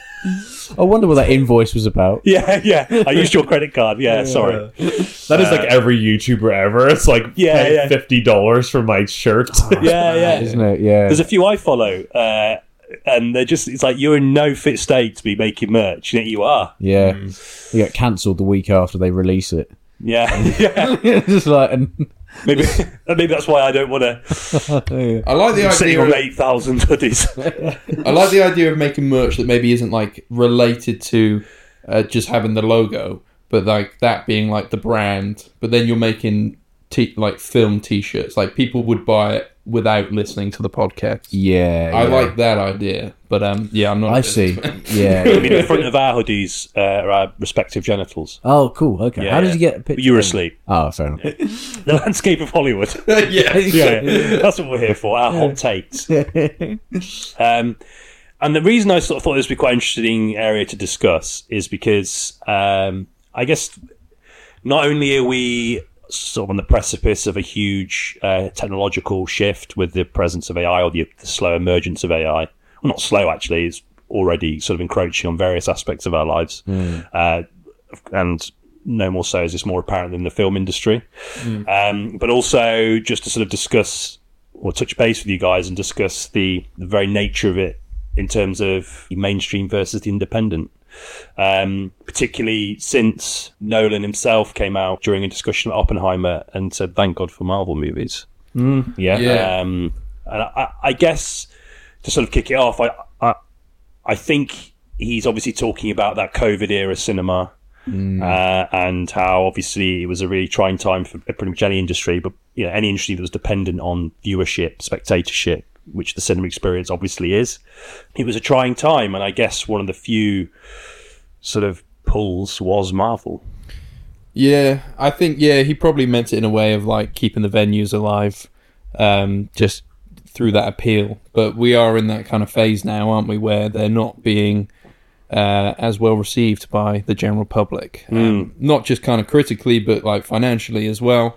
So if the Marvel movies aren't bringing people back to the cinema, what is? And then, but hopefully, I like to feel like we can be optimistic because of Barbenheimer from last year, because I think there was an element of like turning cinema into an event again, and a communal experience that was very good. I liked that. I want more of that, but I'm not sure how we're going to do that. I don't think you can always just pair the most bizarrely semi-related. It'd be a marketing trope that would become pretty tired pretty quick. I think. Completely. Yeah. Oh, yeah. But thoughts exactly. I think that got people excited about going to the cinema again, and hopefully there's some kind of lingering feelings there. But because Marvel aren't going to do it anymore. Yeah, it's hard to recreate a Barbenheimer event though, because I think the strength of how successful that was simply due to how juxtaposed those two projects were, and how sort of amped up by marketing. I think people who went to see it mostly generally probably were less interested in the films themselves and more of the event of it. So I don't. Will we ever see another version of that again? I don't think so. I think it'll be a bad move for studios to try and manufacture the same. It's very fleeting, isn't it? Because it was organic. It was made by the masses, right? That was the whole idea about Barbenheimer, was that it was created by us, right? It wasn't created by studios. So if a studio tries to recreate it, people are going to. It'll stink, won't it? Yeah, they're going to sniff that out. No, and no one will watch either of the films, and I think that'll be a massive shame. However, you're right, Alex, in the sense that I think something like that needs to happen at least once a year. A kind of phenomena where people get excited about it, and it kind of reaches sort of international news, and that was really refreshing about last year. Do you think maybe it's going to bring back that idea of the director as the star? I feel like general audiences now know who Greta Gerwig is. I think I think her name. People is pretended to know who she was before Barbie as well, which I thought was really fascinating. Yeah. Okay. So, like, the fact that Christopher Nolan's Oppenheimer was probably only big because Nolan was attached to it. Yeah. And he's a name there, and I think with Dune Part 2, I think, Denis Villeneuve is becoming a director that people just want to go see what he's doing. Yeah. So potentially the director as star is back. We'll see. But yeah, it's a very 90s thing, that, isn't it? Yeah. And I think to see that come back would be interesting, because I think we've talked about this a few times on the podcast, but the idea, like, there's a limited pool of those. You said Nolan, totally. Tarantino. Yeah. Spielberg. Yeah. I'd wager to say they're the three main ones. Yeah. I don't think Spielberg has that power anymore. No, you're probably right, actually, thinking about it. I'm trying to think how much The Fabelmans made, but maybe not much. No, his last few films haven't made that much, which is where the argument kind of goes in the bin of a little bit. But then like Scorsese, I'm pretty sure, I know it was a massive budget, but I'm pretty sure Flowers of the Killer Moon. Killers of the... No, keep doing He that. does that. If you listen to our episode on it, I twist it all the time. Awful. I even put out a social media post with it the wrong way round and everything. No, terrible. Killers of the Flower Moon. I think it did pretty well in the end, if I remember rightly. Yeah, I think so. For an Apple film, I think it did make... I don't think it... If you look at the figures, it made its money back in inverted commas, but it will absolutely make its money back through however the fuck they make their money. The sort of streaming services. But that was popular and it's got Oscar buzz, so even if it doesn't make its money, it will fare well for the company, for sure. I think Gladstone will win Best Lead Female. I'd be very surprised if she doesn't. Yeah, if she doesn't win it, she deserves it as well. I think she deserves it as well, but I'm a little not worried, because I think it's also a really good performance, but I feel like Emma Stone might take it. Okay. She's already won one, though, is she not? I might think she's been winning a lot of the awards in, like, the minor kind of award ceremonies that kind of predict sometimes what the Oscar's going to be. Yeah, she keeps winning those. Really? Has she not won an Oscar before? Am I? She's been nominated, definitely. Supporting? Did she not win for La La Land? Oh, that was a film I was thinking of where she got tipped. Because she was in like Easy A before that. I said sharp analysis earlier. That's the research I probably should have done. No, but I really like that point you made about the idea of, and again, you the Anthemos, right? Like, he's another name, and we said this, and I think you guys as well touched on it in your episode. The idea that his films have a draw. Sorry, that's all right. His films have a draw too. So I think that's a point. Sorry. No, it's like you can't resist the beer. He's got open 2 beers. He's going to hold the mic in between his thighs and just scull 2 beers as we talk. I think that's an interesting point that I'd not considered. I'd be interested to see if that grows or into something meaningful. I think. Sorry to interject. No, go for it. I think it's just really hard to grasp what works, and I think the studios and film culture in general struggles to know what people want and what gets people into the cinema. It's almost a weird algorithm time that we're living in, that you can't predict anything, and it funnels into our films that we watch too. You see the strain in every big, massive blockbuster to try to recreate that greatness that we used to have, and we're getting starved for those types of movies too, and everything just seems to be being made with a shaking hand. There's so much worry put into these things, and it just emulates on the no screen. risks are being taken at all, are they? Even with something like, the last example I can think of was the hiring of like Chloe Zhao for the Eternals, and that didn't fare well at all. So it's a shame, but yes, I like the idea. There's a sort of air of uncertainty. And I think it was only ever going to go this way when you rely so long on a dominant genre like superhero films, and underneath that, nostalgia. There's only so far that can go until the well dries up, and then it leaves you thinking, shit, like maybe we should have invested in sort of newer ideas. I mean, I know the idea of new ideas is something that's, again, inverted commas for mainstream Hollywood, but ultimately, I think you're right about the air of panic. Actually, yeah. Well, none of the studios make small films anymore, really, do they? No. And films have gotten so expensive that no wonder there's such a kind of fear behind how they're made, because they've got to make their money back, or it's been like a massive hit to these studios. And we are seeing studios merge and all that kind of stuff. Like we're probably on the brink of losing like a lot of the old school Hollywood production companies now, I would say. Yeah. Like Paramount's going to get folded into Warner Brothers potentially, I think. Really? and all that Okay, kind of well, stuff, obviously, so. 20th Century Fox is already now Disney. That's I was reading about based on after Showgirls, I couldn't sleep, so I was reading about nudity. yeah, too much nudity. Couldn't sleep, yeah, I was reading Hopefully about not your own. I was reading about Paul Verhoeven and his career in Starship Troopers, and there's something interesting about what happened then, and that was obviously late 90s, mid to late 90s.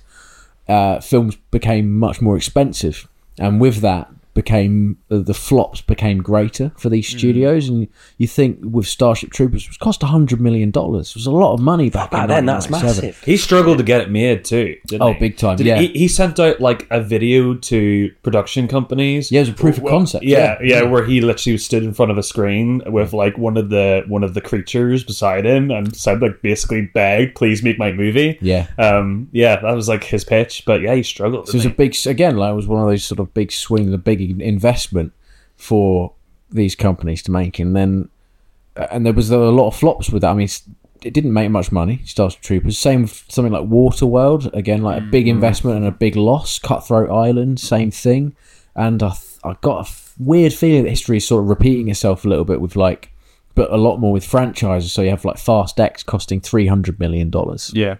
And like, how is that 300 mil? it's ridiculous, isn't it? It's silly. And Marvel's as well, excess 250 to 300 million and no return. It's like, I don't know if there's sort of a natural cyclical thing going on here that we will recover from, or whether there's something else going on. I don't know. Franchise fatigue, whatever. If I was to like then tangent in the kind of AI of it all, I think studios and the kind of fear about how studios are actually going to use it, and they're probably going to use it in this way of like the writing and creating of visuals and stuff, is terrifying. However, there is an element of, if you can potentially make the kind of post-production of it, so like effects and stuff, faster and therefore potentially cheaper. And it's a horrible way to look at it, but potentially those films will get cheaper. I don't know. It's a terrible thing. Yeah. It's going to happen. They're trying. It's like it's use it as a tool to aid, but not in like the main creativity. It's really difficult. It's difficult to talk about it because you don't know what It'll be cheaper because people will lose their jobs, right? So I think that's the scary. That's thing, the scary But like, thing, isn't it? I pose it as a question to you. You know, Miyazaki makes a film, he directs it, but his animators were AI. I mean, do you want to see that film, even if it yields the same product as we got recently, you know, with all of his works? I mean, do you want to see something that was made by a non-human entity? No, it feels a bit icky, I doesn't it? think it. I Something would so know. chilling It would have no and message for you. You know what I mean? It would have. It was copying something. It's Absolutely. not. I think the artistry would be lost, even if it was basing the artistry kind of basing on previous works. Like, I don't know. There is something that I find that very uncomfortable personally. Oh yeah, it's weird. Like I like to think of it of like if it was used in like small details. Like, I don't know, we need to have a CGI shot of a tree. Yeah. Well, instead of somebody having to go in and create that tree, there's at least a bare bones element that's been prompted by AI, and then a human goes in and tinkers with it afterwards. Maybe that is okay, or is it? I don't know. I don't really know. I think that. I mean, you know, on the sort of dawn of it, I think it became really apparent during the SAG-AFTRA strikes and all that sort of stuff that was one of the primary concerns in the industry. And I want to sort of preface any sort of acknowledgement of AI with almost another acknowledgement. I think people are very right in the industry to be concerned on the basis of how these studios are going to operate. Yeah. I think they've made it quite clear that you know, obviously they're very profit motivated, as any business is, but they are especially profit motivated. And as we've talked about, this idea that, you know, there's flops and films are making more expensive. I think it'd be foolish for anyone in the industry not to be concerned that their job would be at risk. Yeah. Not because necessarily AI itself is potentially the bad thing, it's the people that use it. Yeah. The people that are ushering it in. I think if we talk about all these technological innovations just throughout society more broadly, obviously ultimately they tend to benefit humanity in various guises, but they're always marshaled and protected and under the guiding hand of like a hierarchical system or someone that's in charge, someone that wants to monopolize that that technological innovation. So on the basis of that, I think people are right to be concerned about it. Well, film has moved so much into kind of it's a form of making money rather than a form of making art in the higher kind of echelons of like big studios and stuff like that. So that's where I think that's where the danger lies, because you know those fuckers are gonna like just get a script to be written by AI or just create a whole film using dead actors or something like that. They're gonna do it, and that is terrifying, because that I think is awful. Or just getting a film to just capitalize on the popularity of like several other films that have come before it doesn't make any sense. But they're going to do it, because I do think what I think we are in the current climate experiencing, which I think is quite good, is the limitations of AI as well. So if you can tell that something is being AI generated in a visual sense from like an image based it's the human eye, isn't it? It's the eyes, exactly, and the eyes will always... how we view it as well. Like something technically in front of me is the thing that it's supposed to be, like for like, but something about in my being knows that there's something wrong with it. There's something something just off. There's just something. It's uncanny. It's the uncanny valley problem. Stepford Wivesy. Yes, exactly. Yeah. And it's the eyes and it's the hands as well. I think sometimes, because it struggles with the amount of digits, so like limbs. Yeah. So you can have 3 or 4 fingers on a hand, which is meant to have 5 and stuff like that. So there are limitations which mean. And they're quite difficult to overcome as well. I think it's important to kind of mention that we are still maybe about 5 to 10 years away from those problems resolving themselves, or getting resolved, I should say. So in that interim, what I really hope happens is some checks and some balances that are going to be put into play, which have already happened sort of with the SAG-AFTRA result. Yeah. But regulation is key. Completely. And I really hope that happens, because... I've got a bit of a stake in this anyway, so I'm slightly worried. And I feel like, I do feel like I really hope that it takes a long time to figure eyes out. I agree. I think I think one of the more sort of possibly positive things about it is from like a like a low budget filmmaking perspective. I think it can equip.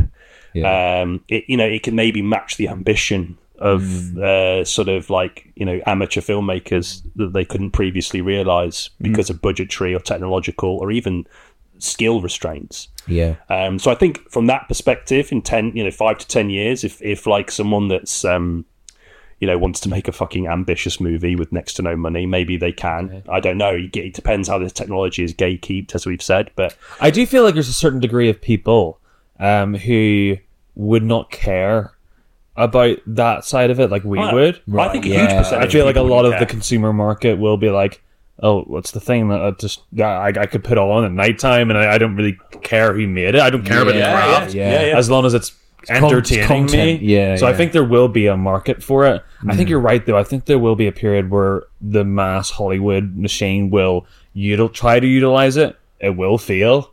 And then it will revert back to normal again. I hope I hope so. Anyway, but there's I think it's we want human stories made by humans. I mean, that's a fundamental thing. Like, there's nothing interesting otherwise. Yeah, I mean, AI by its nature is it's going to be a vague approximation of what humans have come up with, right? It's going to analyze everything that humans have made, everything humans believe and think and do, and that's how it creates. The algorithms and the designs or the future screenplays. I think it's foolish. Personally, not foolish, but I think it will get better. I think it is going to be something that's going to be here. It exists in many different guises already. Spell check. Oh yeah, you know what I mean. Like it exists and we use it. I think reading contracts apparently. Very good at that kind of thing. Small print, which is a good thing. Again, I think AI is useful for supplementing. It can supplement areas of the creative experience which perhaps prevent individuals from being able to fully immerse themselves in other aspects of creativity, which would make these films so good. I'm with you guys 100%, but I just think that it's going to happen. And I think if it's regulated and Hollywood studios are sort of, they are, by some higher power made to make sure that That's very optimistic. It is. I mean, looking at the land, if there's one thing we know is that regulation state regulation isn't a very popular thing at the moment, more broadly speaking. So particularly when there's money involved, I don't know. I feel like it's going to happen, and I think if it can supplement creativity, then great. Yeah. As long as there are still people involved at the crux of the storytelling and people's jobs don't get lost. Because, you think about, like, this is, again, I'm going a bit off, so No. please tell me to. But, like the automation in factories, it's the same sort of thing. Like, the automation changed the landscape of, economically for so many people. And it did displace a lot of people's jobs. Yeah, and there was no money. Like, like, if people are kicked out of their jobs, a machine can make things quicker and with less risk and more efficiently than a human being, but they can't spend money. No, so there will be an economic impact that has to be considered. But I would rather that economic impact wasn't considered and those people kept their jobs. Yeah. And perhaps AI was used for the more banal details of life. That's what I think AI should be used for. Write a fucking CV. Who cares? I don't fucking give a shit. You use AI to write a CV. Most CVs are cut and paste anyway. Yeah. Do you know what I mean? I look back at my CVs and think, fucking hell, like, basically a robot wrote this. Because you have to be a fucking robot to get most jobs anyway. I'm not against the idea of its use. I just think that I think for the more, as you said, the more creative elements, I've talked for a while, sorry. The more creative elements should be kept firmly in human hands, or just to help ease with time. Maybe I think maybe like that. That's where I feel like AI is a good use for that. Like you said, the admin tasks, which just means that we can free up our time to be more creative elsewhere potentially, but also potentially as well. If the big studios use this evilly, which I'm sure they will. I don't know if evilly is a word, but use it for evil in an evil fashion. Maybe we'll see a resurgence in smaller films. That'd be great. Which would be great. Yeah. Here's the thing. Here's something I want to ask all of you. When I say, this might sound a bit off topic, when I say found footage film, what's the first film that springs to your mind? Blair Witch. Yeah. Right. So exactly. And the reason for that is because every other film that came after that was an approximation of it, which is what AI will do. Yeah. It will be it will just approximate what humans have made, and there'll be diminishing returns, and and it will be a kind of apocalyptic disaster that hopefully will then, like you say, Alex, promote more sort of smaller independent films that use it a lot more subtly, a lot more creatively. So I predict the first AI film will be a comedy. The script has been written by AI, and they'll use that as the selling point because it'll be bizarre or something like that, but it won't be very funny. And hopefully that'll be the death of it. We'll have a cult following though in 10 years afterwards. People will kind of reevaluate it. But I think it's interesting that you guys say that, and I want to tap into that point you were saying, Chris, about this idea that there'll perhaps be a resurgence of people that desire the human experience in films. But the more cynical view, perhaps, is that people aren't, more broadly speaking, fussed about the content they consume. How do you see that playing out? In terms of if there's going to be like a resurrection of because there's always been a duality in film. When film started, it was a spectacle. It was something that people it was like, what the fuck is this? It's like a circus. Right? I mean, the process of viewing it was certainly more highbrow than it is now. We'll go back into that for another topic we've got later on. But it was spectacle, and of course, as technology grew, it allowed filmmakers to explore things not away off the beaten track, so to speak. Yeah. But I'm just interested in what you think about that. If it is going to resurrect this enthusiasm for independent filmmaking, what does that say about the huge swaths of people that are more passive in the content they consume, particularly in the streaming era? Well, I think maybe you could look at it in the same way that we look at the superhero landscape now, is that audiences do get bored after a while, and audiences also realise when things aren't good. I know I guess what I'm trying to say is studios make the wrong choices when they see something get popular. And maybe that'll happen as well. So, Marvel created a universe. Every studio wanted a universe. None of them have been able to take off. Barbie did well. What's the message that the studios take away from that? Let's make lots of films about toys. I bet you Polly Pocket won't get as big an opening as Barbie did. And then they'll be Hot Wheels, maybe that wasn't the takeaway from Barbie. So hopefully that'll be the case. That the general audiences will just get bored. That's my hope. I don't know. Maybe it is just too cynical of me, but I feel the digitization of media has made people far more passive. I don't know. Maybe I'm just sort of romanticizing an era of film that I wasn't a party to or alive to that I just watch now. No, mate. No, I think it's interesting you say that because I find quite often when I go into like work or something, people have watched so much TV. Yes, yeah, way more than I do. Yeah. Oh, have you seen Ahsoka? Oh, have you seen this? And there's all like Star Wars properties and like Mandalorian. And I'm just like, how have you found the time to watch all of this? Yeah. Like. And engage with it, because I find engaging with media quite exhausting. I could never watch more than maybe 2 films in a day because I'd just be exhausted. Like I am a big Star Wars fan, like you, Alex, but you're always on to me like, oh, you haven't watched Ahsoka yet, you haven't watched Mandalorian. You're not on to me. You just say, have I watched it yet? And I'm always like, no. I can't buy into the hype of the time. I just can't. I really struggle to engage with it when I'm told to engage with it, and I always end up revisiting these things. Like I'll watch Ahsoka probably sometime next year, and I'll enjoy it because it feels like something I cornered off and enjoyed by myself. But yeah, it is just homework now. I mean, I can't see the Marvels because I haven't seen Miss Marvel, and but I can't be bothered to watch that show because I know it's homework. And is that people engaging with it? Are they actually engaging with it as much as we think they, or is it just like you say, a passive sit down, veg out, and like absorb it through your eyes? I think they missed a trick there, Marvel. I mean, we talk about them. We say we're not going to talk about them, but we always do. Yeah. But I think they missed a trick crossing over from TV to film. Yeah. I think part of the success, whether you like it or not, and I certainly don't, of Marvel's marketing machine was in almost, the speculation, and it was firmly limited to film. So they'd have like loads of really over fucking Easter eggs, and people would like fucking whack their wicket for it online, and that and that would be like a marketing tool. We've talked about this before. Like I know that's all right. The ever moving marketing tool, and they don't have to do anything. They just fucking allude to a character through like a bit of their clothing in the background or something. Everyone's like, and the post-credit scenes of expectations. Yeah. You sit in a cinema now, and you're going to a movie that's not even Marvel related or any big, franchise, and people still sit through credits now, expecting they've been trained to like expect a post-credit scene. Like you're going to go see like Eiling starring Anne Hathaway. People are like, "What's the post-credit scene?" I know it's an extreme example, but like I see it all the time. I tell you what, it's nice in a way because it's good to be first out the car park. Because I'm always, as soon as I see directed by, I'm like, right, Mark, don't give a shit about the post.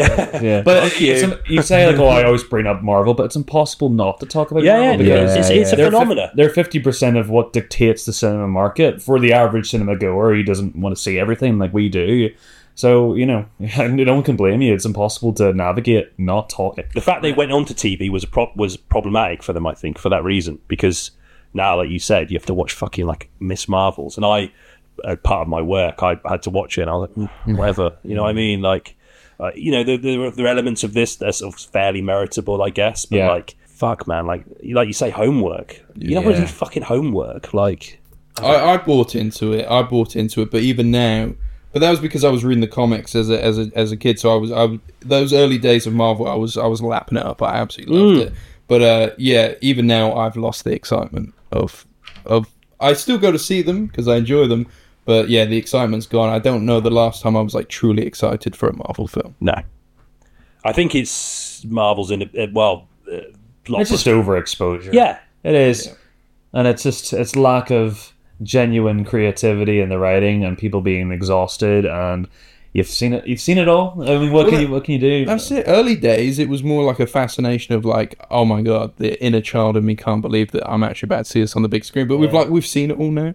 So and obviously there was an overarching big arc that ended in 2019. And then what do we do now? I don't know what they've got left that I'm like, can't wait to see that. Yeah, I don't know. Is their decline more down to the fact of that lack of... I guess the question should be more, is the lack of enthusiasm for modern Marvel more down to a lack of direction in terms of the overarching story or the executives and their decisions, or is it more broadly just because of... I think the movies aren't good. I think that's kind of a problem. So it's not super fatigue, or is it like a symbiotic thing? Is the fatigue because of a lack of disengagement. I think the fatigue is because I just think we would talk about the fear of filmmaking. I think those big films, and Marvel films are obviously the big films, they're too scared to do anything too different. So they're just they all merge into one. And you just have this you're just a bit bored of the structure now. You know what you're getting every time. And that's why I think that's why I keep saying that. I think audiences will get bored, because I think audiences are getting bored of the same thing. But we talked about Chloe Zhao's ill-fated Eternals thing there, and people hated that, and that was a deviation from structure. I quite liked it. To be honest, I sort of didn't mind it. I don't know. I quite like Chloe Zhao. I've yet to see it, but yeah. Oh yeah, have you seen it now? I feel like you see it recently. Fairly. Yes. Yeah. Because I think I remember you saying you were intrigued. By it. I really like Chloe Zhao, and I think it was interesting for them that they thought, that was their experiment to do that, to sort of I don't know, that they obviously saw that there was monetary potential to allow a filmmaker that is pretty hot in terms of Oscars, or Oscar success, and and they thought maybe we just let her go free willy with this, not the film Free Willy. There's no there's no orcas in it, as far as I'm aware. I did like the fact that the themes that have been present in her work prior to Marvel were present in something that was on a giant scale. Slightly diluted because of that, but I did like that there is a thread that connects her filmography. It was rejected though. But it was rejected by the same audience that we're claiming are bored of it. So I think we said this before, but I think the fan has too much fucking power. Yeah, I think if something's going to happen that's going to be positive for this film industry, the comic book fan. Or the sort of nerd culture, I think it needs to be curtailed. I think it needs to be cut down a peg. Well, they did save Sonic, though. That's true. Maybe I'll go back on that. What I've just said on that basis. But no, I do think that it's a problem. I do think that, we talked about this in relation to the Snyderverse thing. The Justice League Snyder cut was better, but it's the fact that it existed was because fans had too much fucking power. They're real apologists for him. He can't do anything wrong. No, exactly. Yeah. Fandoms are so annoying now, because I think it is a case of if I don't see the film that I expected to see, then I hate it. Whereas I think audiences should always we shouldn't be getting exactly what we want, because that's not interesting. No. Yeah. It's just not interesting. Show me something I haven't seen before. But mainstream culture is really fucking good. The reason why Marvel is so separate to me and such an interesting phenomenon on the basis of how our relationship with the mainstream against the independent is that, it gave us what we wanted within the same universe and the same storytelling beats again and again and again. And I know mainstream cinema is guilty of that. That's what it exists. Yeah. Mainstream cinema will give you something familiar. It will give you a mixture of lots of this sort of soft version of all the genres you like, sort of crushed together. But what Marvel is different because it was literally the same in every movie. So it was giving people what they wanted. It gave them, they took a gamble on a formula, it worked, and then they fucking rode with it for 25 films or whatever, how many films it was. I don't know. I don't want to be. I'm sounding. So I don't want to sound cynical, but I definitely am sounding cynical. But I don't know. I just think. I don't know. I'm not sure. Maybe they'll just make another movie that might save them, and everyone will be like, okay, yeah, great. Here's an idea: make a superhero film not based on a comic book. Just an idea, don't know. Okay. do an original one. That'd be cool. I don't know. Have it not based off an existing property, but still have it in that genre that's popular, and maybe there could be something fresh from that. And as much as I like Guardians 3, it's annoying that film was kind of worked, because it reignites the dying corpse temporarily, and adds another 10 films onto the sort of we could still make 700 million off of this if we do it right. Gunn is seen as the as the hero, isn't he? The thinking man superhero film. But that's what people think of James Gunn. I haven't seen Guardians 3 because I thought I really didn't like Guardians 2, and I was sort of kind of getting a bit over it. But he went over to DC, did Suicide Squad. Everyone loved that, I think. No, I think that's the opinion. Broadly, It was well received. Didn't make much money though. Yeah, true. It sort of tanked, but he's still now the head of DC cinematic operations. Exactly. So. I think it might be COVID. COVID. I think maybe COVID might have fucked that film Yeah, a little bit. But I'm baffled. I mean, have they not seen Slither? Like it's not exactly a thinking man's film. It's a great film, but it's not Super. Remember that one? Yeah. Oh, Super, yeah, as well. That's what was so interesting about Suicide Squad to me, was like it was like that era of the sort of Troma-esque era of Gunn fighting against this sort of sweet, fluffy version of Gunn that now exists to placate Disney. Like, and he always says, "Well, a man can grow" and all this kind of stuff, but. You know, I think he's got some PR people. Yeah. Like, he may have a point, and I'm sure he is passionate about the projects he's working on. But I do think that film was particularly interesting on the basis that you can see there's this sort of the last vestiges of the Gun that was. Yeah, is fighting against the Gun that is. Oh wow! Oh yeah! Right, I'm off. But you know, and I find it interesting that he's involved in it now, and I think I don't know. I'd be interested to see how people see the new DC. Is it called I don't know what it's even called. Decay. Decay. Yeah. If we were to move away from kind of superhero films, not to dictate what you do on your podcast, obviously. No, move away. Please, move away. What about in terms of like streaming? Because I think streaming's in that similar phase as well of like, is it about to collapse on itself? Is it, every studio's got a streaming company, but they don't.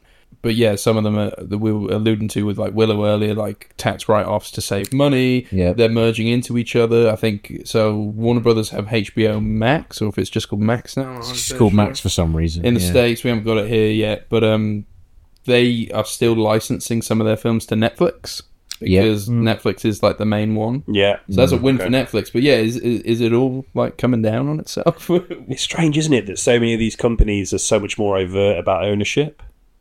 Because, like, the reason, like, classic Hollywood collapsed because there was concerns about, like, monopoly, you know? Yeah. And now it's like, we're so far gone now that people just don't care that there's just monopolization and companies are folding into one another as we speak.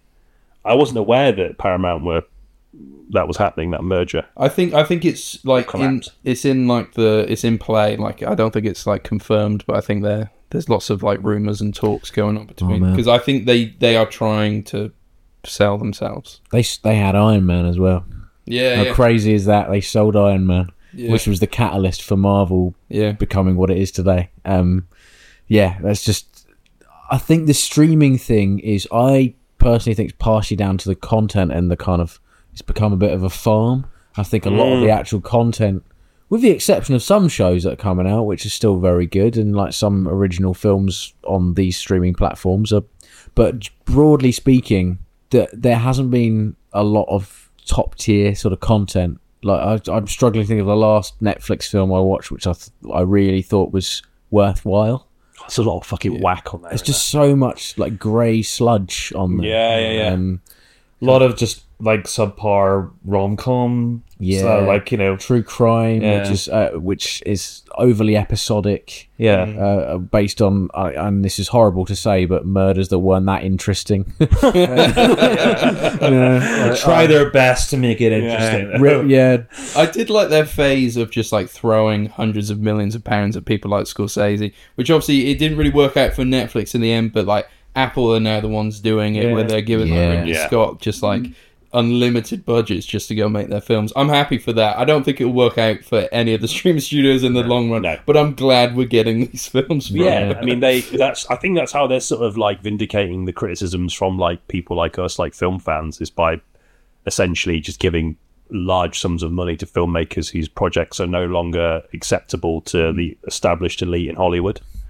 And that's the one thing I think we've said that before, and I think you're basically saying what we've always said is that hey, they're giving Scorsese a few mil, to make a film about an old gangster. A badly CGI'd old gangster pushing a guy over outside a shop. But the rest of the film, the film's good. So I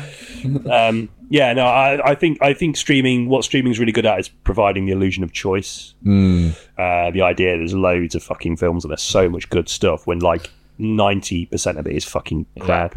Like the signposting's awful too. I mean, you go into work and talk to somebody who's not a film fan, they'll be like, "There's nothing to watch at the minute." I'm like, "There is so much to watch. You're just not being led to it." I mean, you think about the Wes Anderson short films that were on there a few months ago. Like, you wouldn't know they were on there unless you knew they were on there, you know what I mean? Yeah. And it's even bad at like picking up what your tastes are. Like, as a film fan, like it'll give you the crap still. But yeah, I digress. But it is an awkward situation in market. But oh man, this is bleak. I think the streaming thing has unlocked a little bit more cynical of our sort of cynical side than I had expected. But I do love being able to watch anything I want to watch at any time. Yeah. That's nice. Well, I mean, I watched Showgirls on Google Play yesterday. That was the only way I could get it. I didn't even think twice. I was on my way home and I was like, I should probably watch that. I didn't have to stop off at HMV or like I just that's the positive side to it in a sense is that it is readily available. It's like at your fingertips, right? It's not. It's not like you have to consider the you know this kind of infrastructure of your day to watch a film. You can just it's just there, I suppose. And it's the same for sort of film artifacts like Showgirls, where you can access them easily now. Yeah. So yeah, it's double-sided coin for sure. I know. They need a streaming service that just does old movies, though. That's the one thing that's lacking. They tried that with Filmstruck. Remember that? It was Michael Cera, sort of like, I don't know, kind of was a heavy hand in that, but just not enough people. Appetites. I think there's something deeper. Like I definitely think that streaming plays a huge role in the tastes of people, but I think there has to be a shift somewhere else. I don't know how or why, but I mean, I use this analogy quite a lot, but the clientele in, for example, a showcase versus the watershed is so different. Yeah. So you could fill out a film with the watershed, which is like a French subtitle. The people that go to showcase won't be in there. Yeah, I went to Cineworld to see Iron Claw and just had to hear two people behind me talk for the whole movie. That's like the risk you always take with a multiplex. Yep. But I mean, but by that same token, I went to watch Solaris with my nan in the Arty Cinema in my hometown of Derby, and there was a couple behind me that whacked out a cheese board. That's the sort of posh equivalent of like the masses will talk and throw popcorn and eat like fucking hogs with hay fever. Yeah, those roll over £1 hot dogs that they're being sold for £7. Yeah. But you go to like you go to a fucking posh cinema, you got fucking twats with brie. Yeah, I was. Do you prefer to smell ketchup or do you prefer to smell chutney? That's the thing. I always love in the watershed. There's like a collective gasp. Sometimes I always call it like the watershed gasp. It's just like something minor happens, but it's quite a dramatic element to the film. And it's just like the whole audience kind of gasp. You just don't get that in cinema. I kind of love it. I kind of love that collective. It's the acoustics of the sort of smaller screens. I think help with that a little bit. It's weird because even though it's a smaller screen, I think what the benefit of the watershed is that it feels more collective somehow, just because you're sort of tightly packed and you're probably more keenly aware that everyone around you has made a choice, not just taken a gamble. You make a choice to see a Peter Strickland movie, don't you? Yeah. The film is the event in an art house cinema, whereas in a multiplex, as you know, we worked. It's a distraction. It's part of it. You're not just going to watch a film. You're going to get a fucking artillery shell full of Tango Ice Blast. Do you know what I mean? With chemicals in it, they're going to make your urine green. Do you remember in the fucking box on the back? Oh yeah, where the syrups were. It would say like this might make it difficult for your child to concentrate. Yeah, but that's a fucking fitting. Oh my god! Thing for fucking blockbuster films. They even need your kids to fucking concentrate. Yeah, so they can slurp mindlessly on this shit. Delicious shit. This makes it sound like a hypocrite. I love a Tango Ice Blast, but going to see Poltergeist and 4DX and someone's got a full-on jalapeno nachos beside you. I just think it's fucking disgraceful behaviour. I honestly do. Like, I remember saying it to one of the managers at the cinema. It's like I told him I backed over his dog's head in the driveway when I said I think problem with places like this is they've stopped film being the most important thing about the experience. He was like, what? But I think it's true, like, and that's what people are conditioned into now. Like, they just want the experience. And I'm not saying it's necessarily doesn't make you a bad person, obviously, for chomping on a hot dog next to me, but I silently imagine killing you. Like, but that's my problem too, because I'm a fucking snob. But like, I also expect there to be a sense of decorum in watching films that I think in multiplexes just isn't adhered to whatsoever. No, I try not to go on the weekends anymore to multiplex because it's just you got midweek screenings are much easier. I feel like people have forgotten how to behave in a cinema, which again sounds really like elitist and snobby, but come on, we're all here to just sit in a dark room and watch a film. Don't talk all the way through it. I've never understood it. I really haven't. But then you still get that in arty cinemas. And I guess what a roundabout point I'm trying to make is, weirdly, I think there is something more cultural. More than just culture. Sorry, I think it's class-based a little bit. Not to be too highfalutin, but it's open scars and tortoiseshell glasses are plenty in the watershed, and they ain't people from fucking council estates either. Let's be honest. So I think there needs to be some kind of recalibration. Hopefully that can be done somehow. And I don't know what the answer is. Yeah, and it's like you get these everyman cinemas as well, which is like, we're going to show Billy Wilder's The Apartment, but do you want an ice cream with that? Do you want a pizza slice? Yeah, do you want a £30 burger? I had to before Christmas. I was so worried I wouldn't go get to see The Boy and the Heron.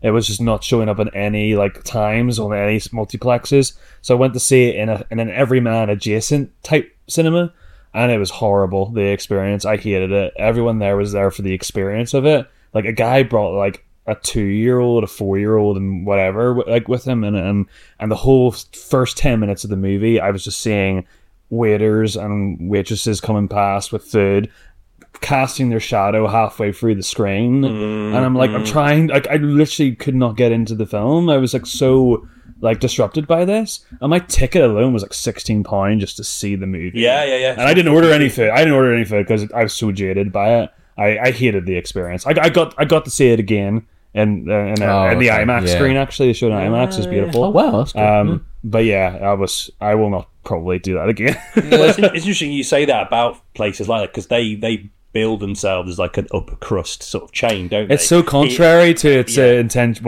its apparent intention. I completely agree with you. I went to the Everyman in Bristol after Christmas. I got a voucher, a £25 voucher. Yeah, doesn't go far. Does it? I couldn't believe it. I fucking fell over when she said there's additional cost.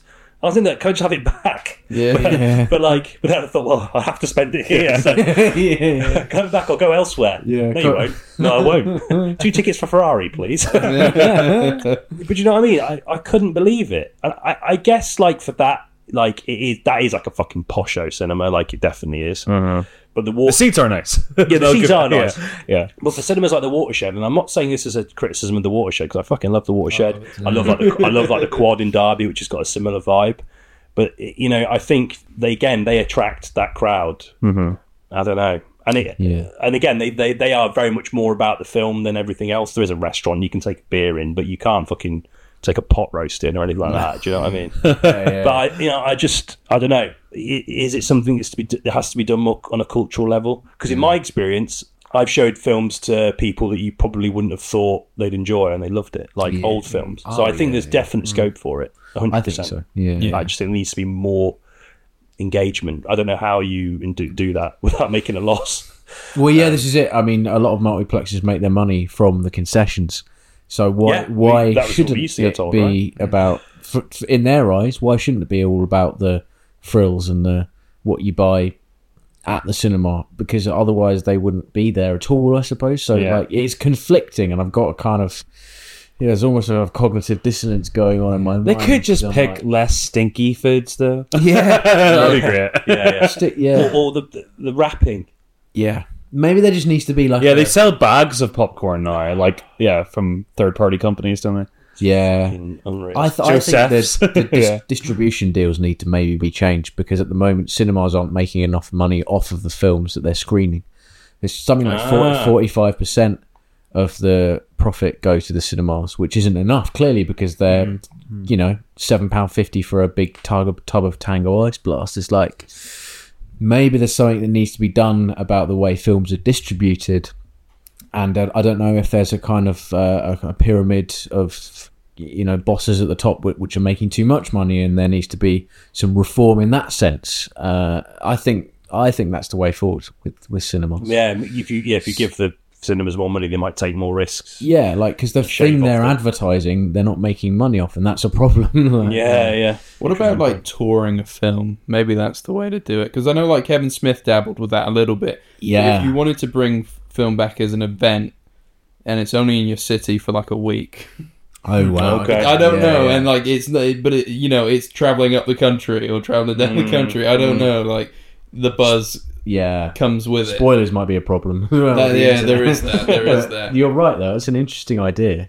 That happen with a film recently. It was like, I think Tilda Swinton was in it, and it's really difficult to see because the film's touring. The Eternal Daughter. That's it. Yeah. Oh, I did see that one in the watershed. Did you? With the Q&A, I got to see Tilda Swinton. And Joanna Hawks. They're both in Bristol. Yeah. Oh wow. Yeah. Do you? Fucking hell. No, I didn't see that. Shit. There we go. Yeah. Interesting. Somebody sat in the fucking Everyman. Watches them toss. They go, no pepperoni. while watching Wonka. Yeah. Oh, the Everyman is expensive. I went to see what was Anderson's latest actual film? Asteroid City. I went to see Asteroid City at the Everyman because it was like the only place in Bristol was still screened. They do that, don't they? The whiny bastards. Yeah. 16 quid down the Swanee. Didn't like the film that much. Absurd. Yeah, it's absurd. Maybe they could do more incentives as well for like certain age groups. If you want people to get into movies, like you can make it super cheap. Yeah, I think so. At the end of the day, like a fucking Tuesday in the day, no one's sitting filling that screen anyway. Exactly. That's true. Yeah. I do think it's a reductive attitude to think that people just aren't going to engage with it. I think if you put them in a situation where that's all they've got to watch, they might actually. And some people won't. I think it also, maybe there's that sort of element to it as well, where it's like, a lot of people aren't as invested in it as we are. Yeah, there is definitely that. The same way that I'm not as invested in, I don't know, vase designs. You know what I mean? Obviously, film is far bigger than vase designs, but as an industry, I think. I'm strolling into territory I have no idea about. I'm going to get fucking chastised, probably rightly so, by vase enthusiasts. Yeah, you can't let like elitism get in the way. Sometimes you can forget that as a film fan. I go in an office environment and everybody wants to talk about sport. I know fucking nothing about sports. I don't pretend to either. But that doesn't make them like beneath me or myself beneath them. But there is that sort of stigma as being a film lover, especially when you're a teenager, when you're transitioning in your 20s and trying to get rid of that ego a little bit. It's a hard thing. That's a really good point. Yeah, you do assume that it's more mainstream than it is sometimes, and maybe it's... why aren't people think like me? Yeah. But I guess maybe it's like similar to like theatre. I don't go to the theatre, but there's a massive kind of it's because it's so expensive. Audience. It's like £150 to see a fucking play. Yeah, Cursed probably child. Talk about the same way we do about films. Yeah. I think the snobby element of it is I think maybe they will just perceive that. And I don't. It's like, you have discussions with people outside of your immediate circle, and they will obviously their tastes will, at least at the surface level, appear more mainstream. Mm-hmm. And there's nothing wrong with indulging in mainstream. It's not a reflection of your intelligence at all, obviously. But I think the thing what mainstream's really good at, I think it comes back to what we're saying about Marvel, not to bring them back, but like they're really good. Mainstream films and mainstream culture in general is really good at keeping your attention, and it almost doesn't want you to divert your attention. Yeah. And that's what I hate about mainstream culture. I dip into it, of course, I indulge it in various guises across the video game industry. Like I play a lot of games which you'd consider very mainstream, so I'm not above it. I feel the video game industry is being successful in ditching that. I think there's a lot of jaded opinion on mainstream video gaming now, and I think indie is starting to kind of be the thing now. Maybe. I think a good game is a good game. A good movie is a good movie, but we're struggling in cinema to make that work as opposed to... Yeah. I just think mainstream culture is all-consuming. Yeah. Knowingly and it's a severe effort to go out of line and think about something that's a little bit more lofty. It's a severe effort to sit down and put on Solaris in the evening after a day of work. And, I understand people not wanting to do that. Well, you think about we've been doing a lot of our film reviews early this year have been a lot of the kind of Oscar films because they're all been coming out around this time, and I think like you and I have been a little bit kind of exhausted in the terms of like how many sad films Oh, can I okay, see? right. Like, and they're all really good. Like, don't get me wrong, we've enjoyed most of them. Yeah. But it's like I'm going to sit down and watch something depressing again, and it's like sometimes I just want to switch my brain off. Yeah. And watch something shit. Yeah. There's something to be said for that. Yeah. I just think mainstream culture is very good at quietly eroding away the natural human curiosity for things, Yeah. and your life will be enriched in a far more meaningful manner. Sorry, Ponzi opinion alert, by the way. No. But I think your life will be enriched in a far more meaningful manner if you go off the beaten track than if you just stick to watching Saturday Night Takeaway. You'll probably be a happier person. Yeah, I think so. I mean, again, I'm a snobby Blissful shit, ignorance, as they say. Yeah. but I don't know. It is a lot more nuanced than perhaps we give it credit for. But yeah, have we come across cynical? No. I think you're right. I don't know. I don't know about cynical. There's no debate if there But- isn't some kind of Cynical, but like, thing not wrong, cynical. is it? It's more a place of worry and a love. I am worried. A love I for... think that's it, isn't it? yeah. We It's also spent the first hour poring over stuff we love as well. So I think it's fun. Fucking A. Yeah. It is a shame that like the landscape of cinema, like we're not obviously very optimistic about, but yeah, hopefully we can all be like pleasantly surprised. Yeah, I think it's here to stay. I don't think it's going to die anytime soon. No, there will always be a want for it, yeah. Oh yeah, there's nothing better than being pleasantly surprised by something at the cinema. But then again, like I feel like, and I know they're more Oscar baity films, but like the kind of slew of like arty / mainstream films that have been coming out at the start of this year have been really good. I think it's Of been, the last year in general, I think I feel 23 like was we've dropped watched that, yeah. apart from Madam Web, like all the films we've seen in the cinema within the last 2 months have Yeah. been pretty good. Yeah, A24 still kind of going strong. I think generally they're investing a lot more money Yeah. into their films, and yet I think they are for the most part retaining that sort of sense of independence from the big studio films. I think like Zone of Interest is a prime example of that for sure, and the Iron Claw as well. They're both A24 projects. They co-funded it with Film 4, right? Yeah, that's right. Yeah, So not all doom and gloom for sure. Yeah. Yeah. Fucking hell, yeah. It's all fucked, but yeah. No, I'm joking. It'll be all right. It'll be all right. He'll be alright. Right, let's move on to our next segment. So the collective listeners of Cineboys to Cinemen and the Film Angle have given us some films for this next section, which is overrated or underrated. Nice. This is going to be a bit cutthroat, I think, 'cause it's very hard to classify a film on those bases, but I thought it'd be quite a nice little thing to sort of cool off on after that lofty bit of discourse there. You definitely got more responses than we did. Not bitter. Not bitter. What the fuck are you lot doing? Unbelievable. Yeah, it's outrageous.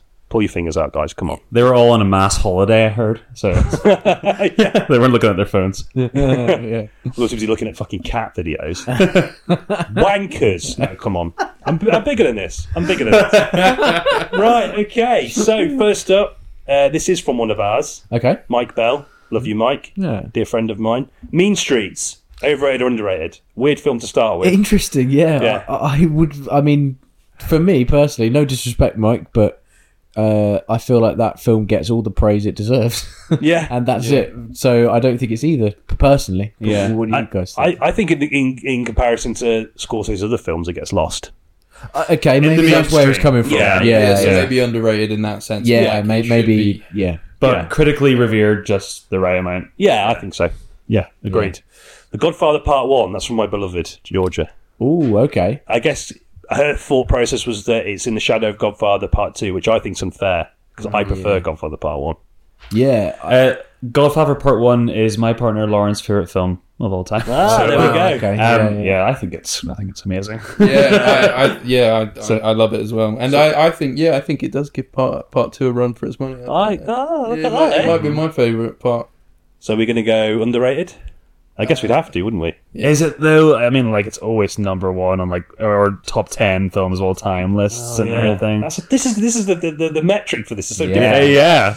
I would make a case for it being overrated. Oh, Okay. spicy. Purely because Get Out. yeah. Because it got so much praise heaped on it. So I Films, watched it when I was like 14, and it's not an easy watch at all. Like, there's a lot of lofty stuff in there, and Yeah. it's, for a 14-year-old who's mainly obsessed with the Elder Scrolls and trying and failing to talk to girls. It's like an odd thing to consume. So I think on that basis, I'd say it's overrated. 14-year-old Ben is saying overrated. But 29-year-old Ben is saying underrated. Yeah, for sure, because it is fantastic, undeniably better than Godfather Part 2. Yeah, I still think Francis Ford Coppola's best film is Apocalypse Now, though. Yeah, probably. Yeah, No, I'd say Jack. I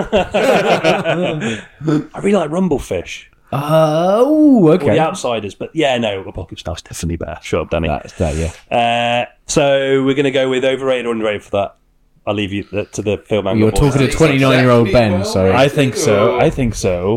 It's one of those films. Is like you hear about it your entire life, and then you say it, and you're like, "Yeah, I get it." And then I think it's plateau level. I think it's right. Yeah, fair enough.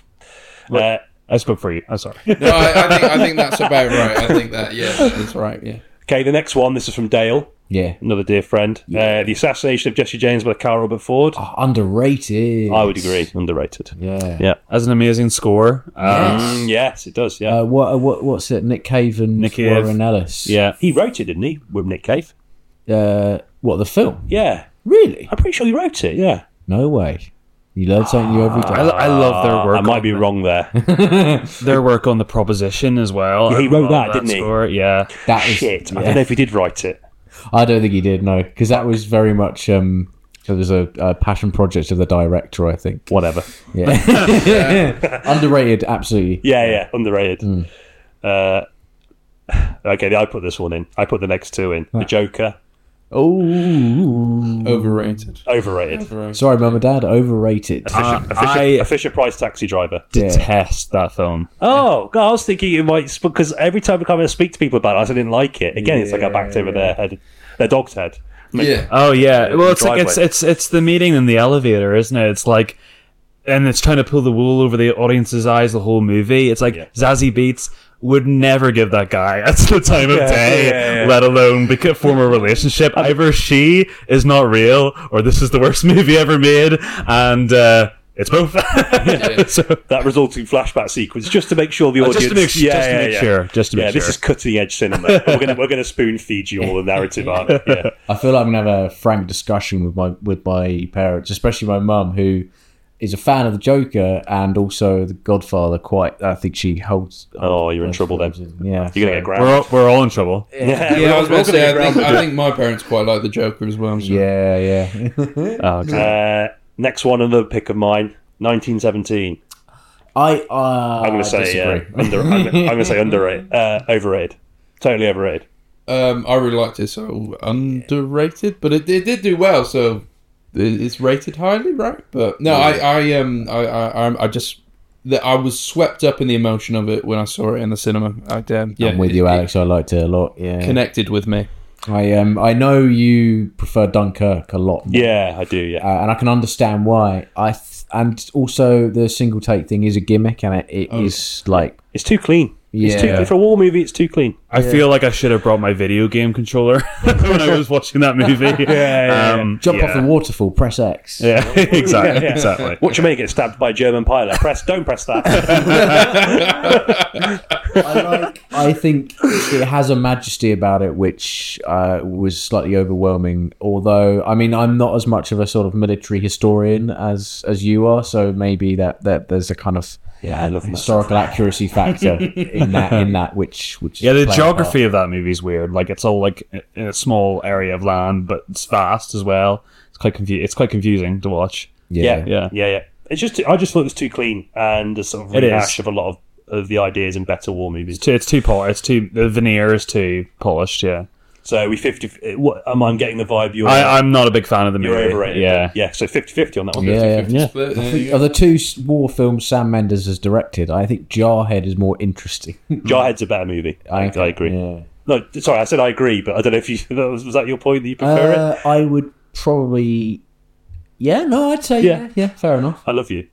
Next one, Inland Empire. I've not seen that. I haven't seen it either. You've not seen it? I'd say underrated. Underrated, yeah, I really like it. Brilliant. It took me a few watches, which is weird 'cause it's like 3 hours. Shot on DV, isn't it? Yeah, shot on some... Lynch on DV tape. What? You're in for a treat.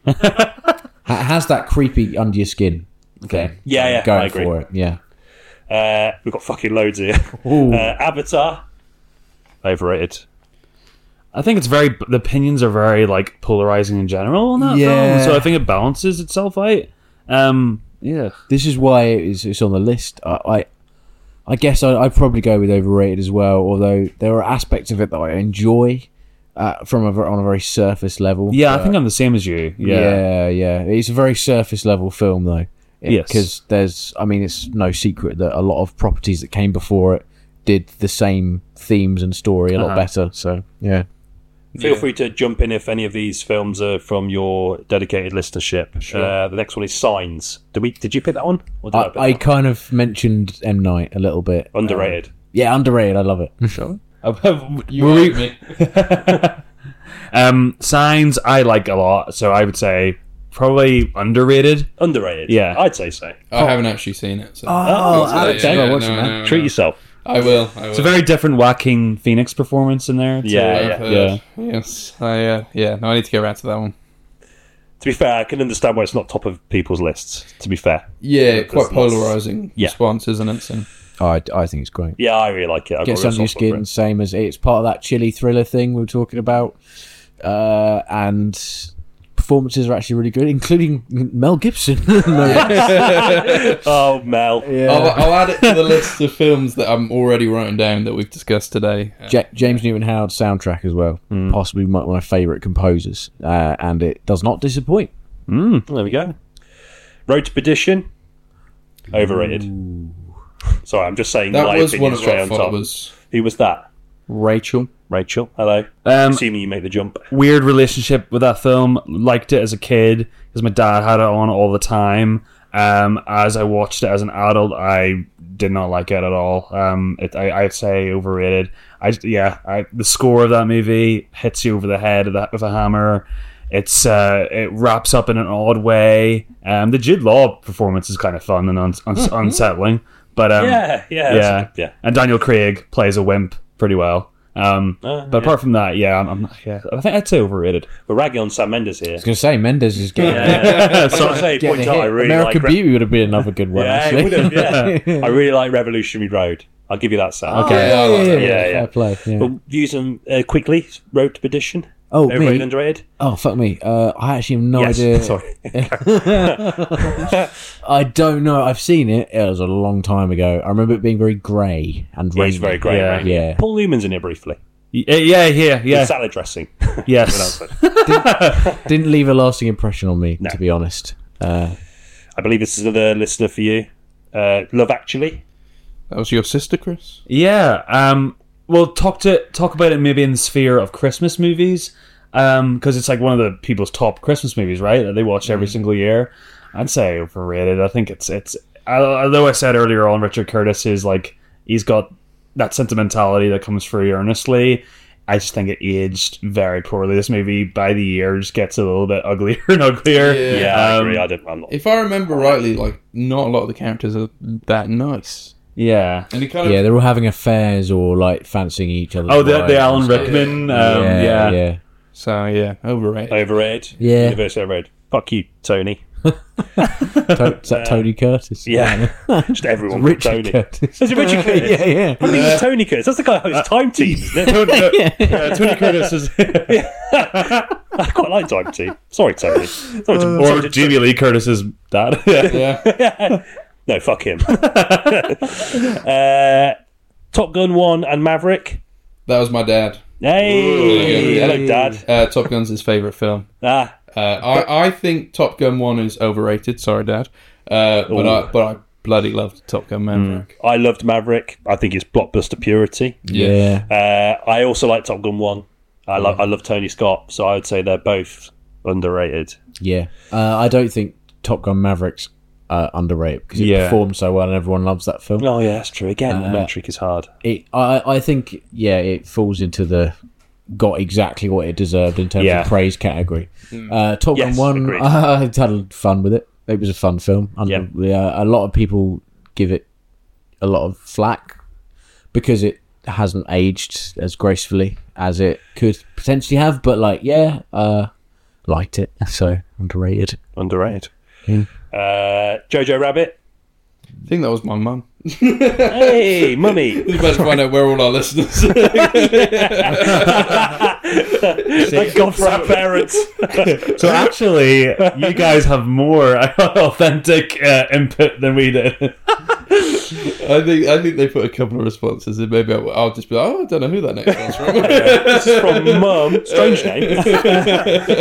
Yeah. I think my parents really like Love Actually as well. Just realised. Oh, Oh, mate. no. Oh, no. Disowned. You're getting a slap. You're getting a slap next time you see To it. me, Ben, you are perfect. Yeah, there's some good bits to it, I guess. Don't come crawling back to Yes, Mum. The horrible thing with Alan Rickman cheating on his wife is nasty, but whenever he goes to the department shop and Rowan Atkinson turns up and does the gift wrap sequence, that's quite funny. Also, Emma Thompson's reaction to finding. Oh yeah, but that's a really good Joni moment. Mitchell's Both Sides Now is I quite like touching. that yeah. as a performance. I thought that was Yes. quite heartbreaking. Give it that. Sorry. I liked the orgy scene. Yes. I imagined it. That's on the Blu-ray, isn't it? Yeah, extended cut. Comic relief. Ian and is it Ian Curtis? That's the front man from Joy Division.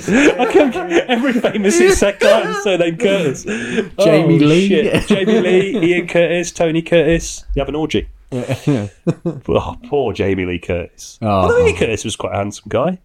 Anyway, Jojo Rabbit. Overrated. I've not seen it, so I can't comment. I don't get the Taika Waititi buzz. I don't think he's the saviour of cinema as people wax lyrical about him to be. I thought the film was tone deaf and naff. He's let his ego run away. Yeah, overrated here as well. Sorry, if you did like it, please say. No, I don't think I hated it as much as you did, but I felt quite anti it, and I saw what it was trying to do, and I felt a bit icky by the end of it. It just didn't work for me. No. Yeah, I'd say overrated. I did like the Sam Rockwell performance, though. I thought that they handled the whole... I think that's the one subtle thing that Taika's ever done in his modern films, anyway. Yeah. Is, like, handle the sort of, like, the fear, like, the tandem between the fear of being homosexual as well as being a Jew in that environment. How he handles that in the performance, I think, is quite good. That scene whenever the Nazis are raiding the home, and he's kind of partaking in that, but he knows that there's Jews in his home, but he also knows that he's a victim, like he's secretly gay and doesn't want to out this out. But it's all in the performance; it's not in the script. Yeah. It's over in the script, but subtle in performance. Yeah. But yeah, I agree. The rest of the film's a little bit. Ugh.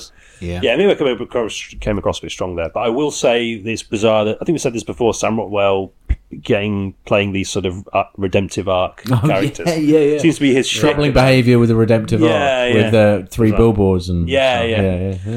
Next one's Mulan and the subsequent remake, the live action remake, which I haven't seen. I don't know who that was from. It's an odd one. The original Mulan, I remember quite liking as a kid. Yeah, love Mulan. Yeah, funnily enough, one of my dad's favourite films as well. Yeah, the songs in that movie they rip. Yeah, no, I actually have really fond memories of seeing that with my dad. So I love that film. I grew up with two older sisters, so we watched it on VHS all the time. So. Yeah, it's not, The new one, absolute shite. Oh, is it? I think so. I feel like they could have done something quite interesting with that, given the sort of wealth of sort of influential sort of like material. Jet Li's in the film. Yeah, because I thought they were going for that sort of wuxier martial art vibe, which could have been quite interesting. Yeah, saying like you can really play with that story. I don't think you had to, because they like half wanted to play with it and half wanted it to be the Disney film, and then it just ends up being this kind of weird, inconsistent, I would say. Film. It's inoffensive, but it's not riling. Yeah. Whereas really, you could have made something really interesting with that. But there you go. They just like to flog the corpse, don't they? Disney. Yeah. Howl's Moving Castle, often maligned as one of the weaker Miyazaki movies. I see. I loved it. I thought I'm going to say underrated. I thought it was really quite special in him. But then I haven't been exposed to nearly as much Studio Ghibli as I'm sure either. I'm exactly the same. We actually are thinking of doing a series on Chris introducing me to all the films I've only seen a few. That'd be good. I'd love to listen And to this that. is actually from a girl I used to work with, Holly. Hello, Holly. Who loves Studio Ghibli, so I'm sure she'll be disappointed to know that I still haven't watched many more since we worked together. Oh, man. But We're putting ourselves in the crosshairs of parents and friends and former colleagues here. Even like the worst Miyazaki is still like great. Yeah. 100% agree. Yeah, you know, I would say underrated personally. Yeah, I think it sort of. It wasn't his project originally, too. He overtook it, didn't he? It was like halfway through, and he steered it away. He didn't like the direction it was going. So, but I think it's good still. There's something to be said about, if they've got kind of quite a unique craft and a unique sort of way of doing things, and even their worst work is still quite magical. Yeah. I think. I mean, based on the fact I haven't seen that much of it. I'd say underrated. Sure. Sweet. Still a few to go. Stay with us. Quiet Place. Overrated. I liked it, but overrated. Yeah, I think it's overrated. Yeah. What is the weakness? On the whiteboard. Yeah.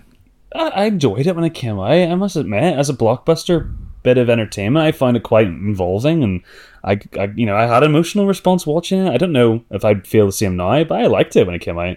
I second that, actually. I really liked it. Okay. Yeah. So 50-50? Are you underrated with that? I don't want to go as far to say as like underrated. No. It's difficult, isn't it? I think it's I wouldn't say overrated either, but yeah. I do occupies like it. an awkward space, doesn't it? I think my fondness for it has gone down because I really didn't like the second one. Yeah. And just feel like a dead horse now. Poor horse. Dune.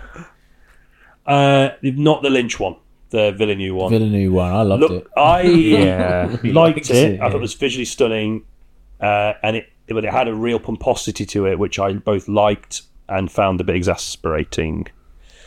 But then I talk about that, we need blockbusters with some sense of originality to them, and then I fucking go and shit on the ones that do. So I don't know. Maybe you can't fucking please me. Maybe I'm just a twat.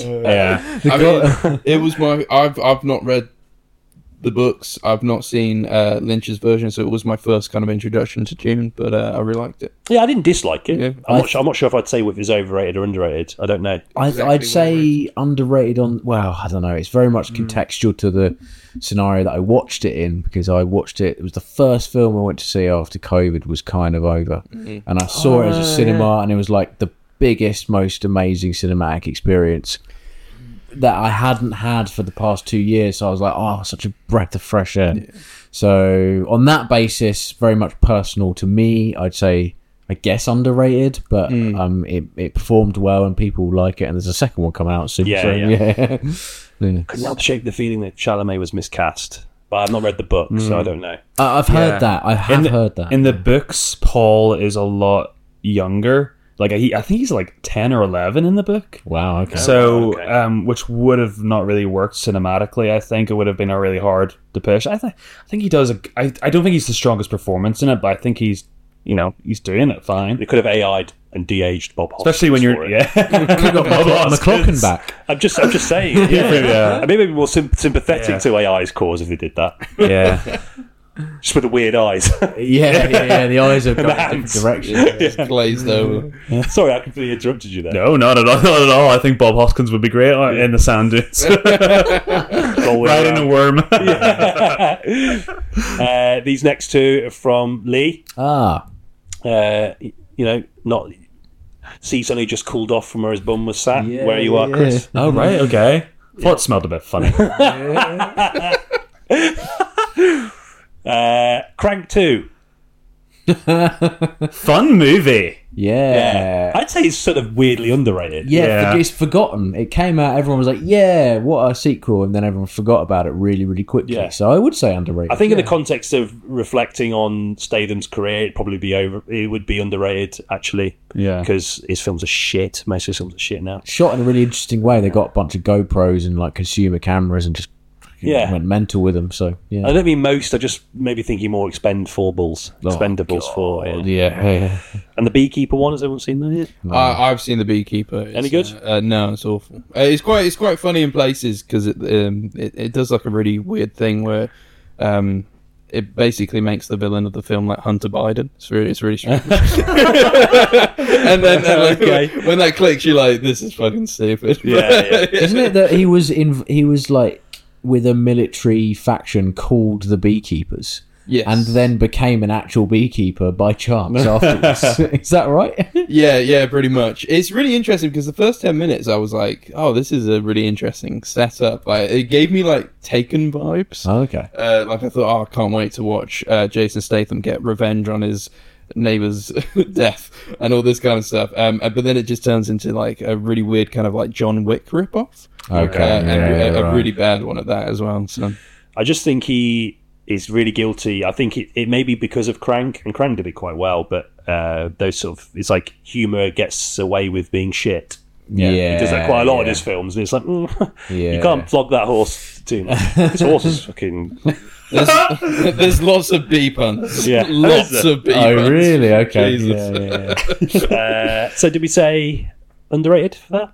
Oh, for Crank 2, yeah. I've not seen it actually. Okay. So I can't Underrated. Yeah. add it to the list. Next one, I think this is going to cause a schism. Ooh. Podcast schism. Okay.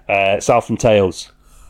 Fucking underrated. Underrated. Yeah. With you, Ben. Yeah. I'm the only person in this room who hasn't seen it. Okay, I think. Oh god, don't gang up on me. I think it's rated correctly. I don't think it's particularly. Okay. Fair enough. I don't know. I think maybe I've only seen it the once, and I found it a bit of a drag to get through. It is long. Yeah. Yeah, We've got the arrow, or I've got the arrow. Yeah, I don't have it, which you is know. even longer. Is it? I think there's yeah. elements of it which are really interesting. I just don't think it like holds together very well from my viewing. See- But there's definitely bits of it where I was like, this is very interesting, and if my memory serves me right, I think it starts really well. Yeah, it's got a good start to it. Yeah, it does. Yeah. And there's just some wonderful moments. And Richard Kelly, I think, is really good at generating intrigue. Even if there's no payoff, I feel like the intrigue is enough for me. Yeah. And also, there's a bit at the end with Sean William Scott on an ice cream truck floating up above Los Angeles, and Moby's playing in the background. Yeah, It's a really good Moby song as well. They have Justin Timberlake lip sync into like The Killers. Yeah, right in the middle of the God, film. yeah. Sean William Scott's fucking great in it. He is good. That's, The Rock's really good in it. Yeah, yeah. It's really Yeah, interesting. yeah. That He's performance recently- from him. Has he not recently been cast in a Safdie film? Oh, really? One half of the Safdie film. Yeah. One of the Safdie brothers, because they split, didn't they? Yeah, they're not making stuff together anymore. And I'm sure The Rock, maybe he's going back to doing stuff that isn't just like a fucking ego trip. I hope Yeah. so. Yeah. I hope so too. I Yeah. want to see him win an Oscar one day. Do you think? Wow. I think he could do it. I'd rather an AI Bob Hoskins playing Oh, Paul fair than won an Oscar. Yeah, I'd fucking love South and Tales. Mad Max original. Overrated. It's very sparse, isn't it? Yeah, the second one's much better. Yeah. Probably is overrated. Yeah, and then Fury Road know. is But probably number better. 2 just completely is. It's almost like that is the only original film, and it's Yeah. overtaken the original film so much I think people forget it exists. Yeah. So I'd say underrated. 'Cause you're right, it is sparse. Like, it is almost set. It's an admirable effort. Yeah. It's a Yeah, maybe very that- low budget film. It's sort of like, I mean, it's not the same because Evil Dead 1 is still beloved, but like Evil Dead 2 was just thinking about it. Evil Yeah, Dead 2 is like the sort of... And I think Evil Dead 1's better. I think it's Yeah, great. I think agree, It's, yeah. I think it's really eerie, that film. Yeah, It really yeah. actually gets under my skin. More broadly speaking, Evil Dead 2 is the sort of like more refined Evil Dead 1. So Yes. maybe like Mad Max 2 is 1, I don't know. Yeah. I think all the Mad Max movies are basically remakes anyway. So. Yeah. I'm undecided about that. I'll say overrated now. I'll probably regret it as soon as we stop recording. But Yeah, second Mel Gibson mention of the podcast. yeah. Our boy. Go on, No, he's Mel. not. No, he's not. Oh, wait. Alex, you're wearing a Mel Gibson t-shirt. You're wearing a Free Mel t-shirt. What's this receipt here for Yeah. Jordan Peterson masterclass? I was worried because you took off the Cineboys hoodie that we were talking about earlier, and I thought, what are you taking that off for? Mel Gibson. And underneath, you've got the Mel Gibson there. Mel Gibson was doing those master classes too, wasn't he? Like Was last he? year, Yeah. he was going to like Manchester Arena and like doing like an evening with Mel. Oh no. That's the title that's more fitting for a Butlins. yeah, How the fuck you managed to secure a venue in Manchester? It's been like fucking Skeg. yeah. South End with Mel. Pier. Yeah. Yeah. Kiss Kiss Bang Bang. This is your pick. This is my pick. Yeah, overrated. I'm going to say underrated because I have a huge spot in my heart for Shane Black. Okay. Yeah. That is my favourite of Shane Black's films as well. I think I love Kiss Kiss Bang Bang. So, I haven't seen it in years, but I remember liking it. But I was like a teenager, so I thought it was a big. so that could be nothing. I thought it was a big mess. Like honestly, I can't engage with that film. I've seen it 3 times, not joking. The second time, something happened which was unplanned, which was that I had some THC that was in my system, and I didn't mind it that much that time. But Sorry, you're talking about drugs? yes. I'm sorry, but, how are we going to get Mel Gibson on now if you talk about drugs? No, I don't know what happened, but somehow it got into my bloodstream. I'm not sure why or how, but there it was. And I didn't mind it that time, and then I watched it again afterwards, sober, and I was like, I can't engage with it. I don't know what it is. I think it's jarringly, the tonal shifts are really jarring. It's a LA movie, which kind of, they can annoy me in the wrong kind of context. I can see that, yeah. They're all, I don't care about any of the characters. The funniest line was delivered by Val Kilmer early on, and then it just, I don't know. Yeah, I thought it was really wafery and a bit stupid. But sorry, everyone. Yeah, overrated. That's my pick. Over it, fair enough. I'm going to go under. Under as well, yeah. No comment. It's been too long. Fair enough. You just feel like you're ganging up on Ben, alright? Ghostbusters? Underrated. Wait. Overrated, actually. Overrated, yeah. Overrated. The original. I assume so. Yeah. Yeah. Yeah, I think overrated as well. It doesn't, like, I don't get the nostalgia-wise, reference. it doesn't really, like, hold a big No. place in my heart. I guess it's for people that were like sort of 15 or 10 to 15 at the time, have a lot of.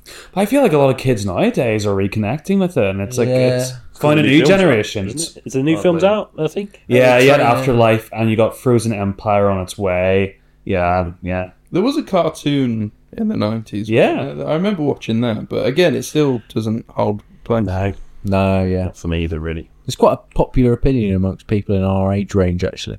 Okay. They don't particularly enjoy Ghostbusters. Oh. I've heard that from a lot of We're, people. we're a microcosm for I just don't feel anything when I watch that movie. No, Getting I'm not excited huge, by it. I'm not a huge Bill Murray fan in general, and I'm not just saying that after he's got cancelled. Like I never particularly Okay. got on with that vibe anyway. So yeah, controversial opinion right after the kiss kiss bang bang bang bomb bang. That just happened. that and the THC consumption. Oh, Jurassic Park, Lost World. yeah. I don't know why I threw this in. It was a bit weird. No, I was getting every side at the start. I liked it. Underrated. For its sort of the dinosaur stuff at the end in the city. They kind of just went all out, didn't they? Yeah, I They liked went a that. bit Canon Films with it. Yeah, that's why I liked it. Yeah. Yeah, The Velociraptor scene in the grass. Oh yeah. Which they fucking Jurassic World stole. Yeah. I think. Yeah. I think it worked a Is lot this better. is this the one with Pete Postlethwaite in? Yes. Yeah. Right. Yeah. And Yeah. is Vince Vaughn in it as well? Yes, he is. Yeah. He is, yeah. And Julianne Moore. Oh yeah. Yes, that's It's got a right. really good cast. Yeah. I really like it. I do really like it. I think you're right about the ending is kind of. I love the T-Rex going through like suburbia and stuff like Yeah. that, isn't it? It's Eating the dog. yes, yeah. Always burnt into my mind Yeah. as a child. I'm always baffled why there aren't more dinosaur movies. I feel like the Jurassic Park and Jurassic World films never really capitalized on like moving it out of a theme park. Yeah. Thing. It's just like people love dinosaurs. Yeah, Where are all the oh, dinosaurs? Yeah, not a lot of films, are they? No, not really. No. Oh, So- 65, starring Adam Driver. Oh yeah, Yeah, there's that one. King Kong beats the shit out of a few of them. Oh yeah, That's true. Yeah. Yeah. Oh yeah. Land Before Time. Oh yes. Yes, I remember And the those. subsequent 85 sequels. Yeah, right. Yeah. Yeah. There we go. So underrated, I guess. Yeah, Yeah, go on. Yeah. Agreed. Yeah. We're almost there. Temple of Doom. Underrated, in my view. So I should stop saying it in this straight away. I should let other people say their opinion first. Sorry. Carry on. I like it a lot actually. I think that was the one that when I was growing up, that was the one I remember the most out of the original 3, the trilogy. Perhaps because it's That's really a very dark. common thing to say, actually. Yeah. I think there's a great gag at the beginning, which like is when he shuts the door to the airplane and he's yeah. like so long, and then he closes it and it's the guy's name. Like, Yes. I just think it's silly. good. The voodoo stuff I quite liked. A lot of people didn't like it, but I did. Very gruesome. Yeah, gruesome yeah. one, isn't it? Yeah, Spielberg and Guy Lucas. get his heart ripped out. Yeah. Spielberg and Lucas were both going through divorces at the time. Yes. Genuinely, so that's why it's pretty horrible in places. But it also sets out to do the thing that specifically George Lucas was probably trying to do the most when it was like honoring these serials of the 50s and the 40s and kind of wanting to redo that. And I think of all the Indiana Jones movies, that's probably the one that does it the most. So it's like a fun little detour away from like the general shtick. I like it. Yeah. I will say this, like having seen it recently to like get ready for the new film, I don't think it ages particularly well. But it was also my favourite growing up. Yeah. Nice. Right, down to the last two. Life is Beautiful. It was your inclusion, Chris. Yeah. Well, I'm sorry to bring a time turn again, but this is a Holocaust movie. The same director of Cinema Paradiso. So this was a kind of a victory lap movie that he made. It's just very overly sentimental in that way. It's very it kind of has a bit more of a broader appeal to it. Probably has a phoniness to it that probably just doesn't feel earned. I don't really like the movie that much, and a lot of people love it. It's comes up in a lot of people's like top 10s a lot. I see for that kind of movie. I don't know. It rubs me the wrong way. I have seen it a long time ago, so I'm not sure. Feel inspired? I need to revisit that. And finally, Rogue One, Star Wars, a Star Wars story. You put this in, I believe, Alex. No, I think it was Ben. No? Was it? No, it was me. Was it you? Oh, sorry, Chris. But I know you feel similar to me, Alex. Yeah. We talk about it a lot. Yeah, I think it's very nice looking. I think it's Gareth Edwards obviously is a master at kind of developing these worlds and making the most out of little, and it is probably the best looking modern Star Wars movie apart from Last Jedi. But I just think that it's fan service the movie, to put it lightly. The jokes are very winky. The Forrest Whitaker performance is bizarre. I just feel like it completely relies on nostalgia and doesn't earn anything that it does, and just feels a bit cold at the end of it. Yeah, I agree. Because like you said, we feel similarly. But I really struggle getting on board with the characters. I feel like it's similarly just very cold to the film. But yeah, it looks great. The final battle it looks great. Is good. Yeah. Though I do disagree on Forrest Whitaker. I did like what he was doing. Shout out to Donnie Yen as well. Oh yeah. It's a shame that he sort of gets a big role in like a Western film. It doesn't quite take off for him. No, yeah. Because he's a fucking hero, you know. No, I mean, obviously he's been in John Wick and other films, but this is like a big deal, right? Yeah. Being in a Marvel. He is the best thing in John Wick, though. I think in that movie. Yeah, he's fucking great. Oh, I mean, yeah. he's one of the great sort of Hong Kong action stars of like the 90s, late 80s, 90s.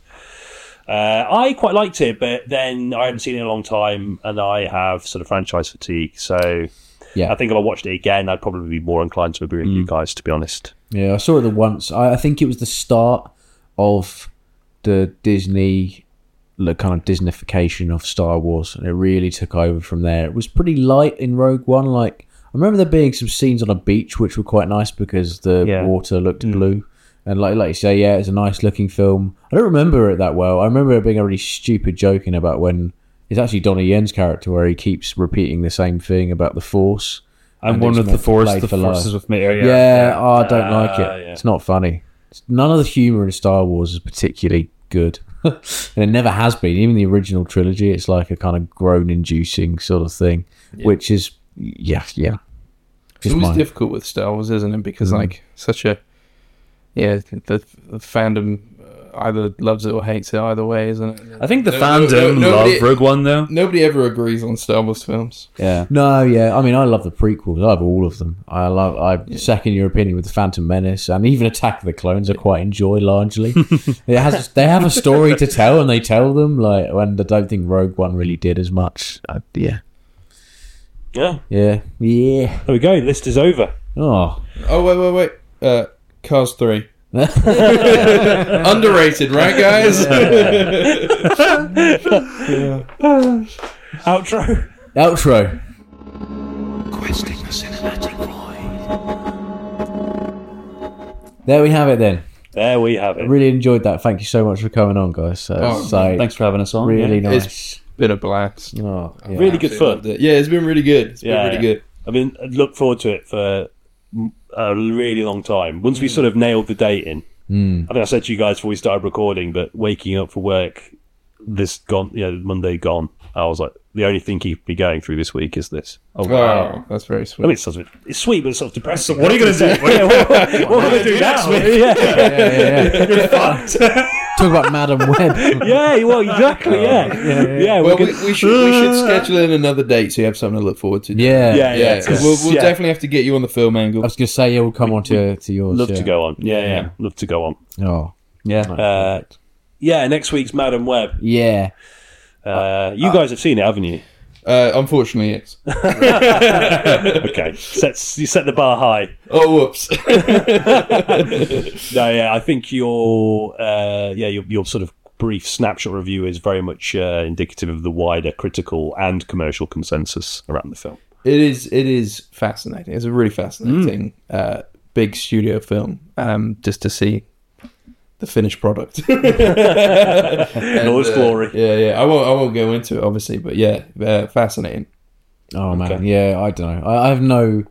I wouldn't never have watched it had it not been for this podcast. But I think it will prompt a bit of a discussion about like earlier sort of Sony's sort of earlier superhero output and how they're kind of trying to claw it back a little bit potentially. I don't know. Yeah, I think that'd be good. I think if we're going to revisit superhero films, we go into an era that perhaps haven't sort of chat about. Absolutely. Huge amount, Yeah. which would be fun because I did that era superhero films. Yeah, really interesting. dig it You've there, got don't Hulk you? and stuff. You know, Oh yeah, Ang Lee. Yeah, exactly. Which I quite like. Yeah, exactly. Yeah, we can That'd be talk another about good film to die on a hill for, actually. Yeah. Yeah, I actually. think so. Yeah, yeah. Shit. Right, strap in for another hour. No, thanks again, guys. It's been a blast. Yeah, and thank we'll look forward to going on yours if you'll have us. Absolutely. Yeah. We'll have Happy days. Enjoy this episode. No, don't. No, I'm not saying that because that's arrogant. Enjoy it, aka go back and listen to all of it again. Yeah, and there are other episodes. No, we hope you enjoyed this one. Yeah. Thanks for listening, and see you in the next one. See you in the next one. Bye. Bye.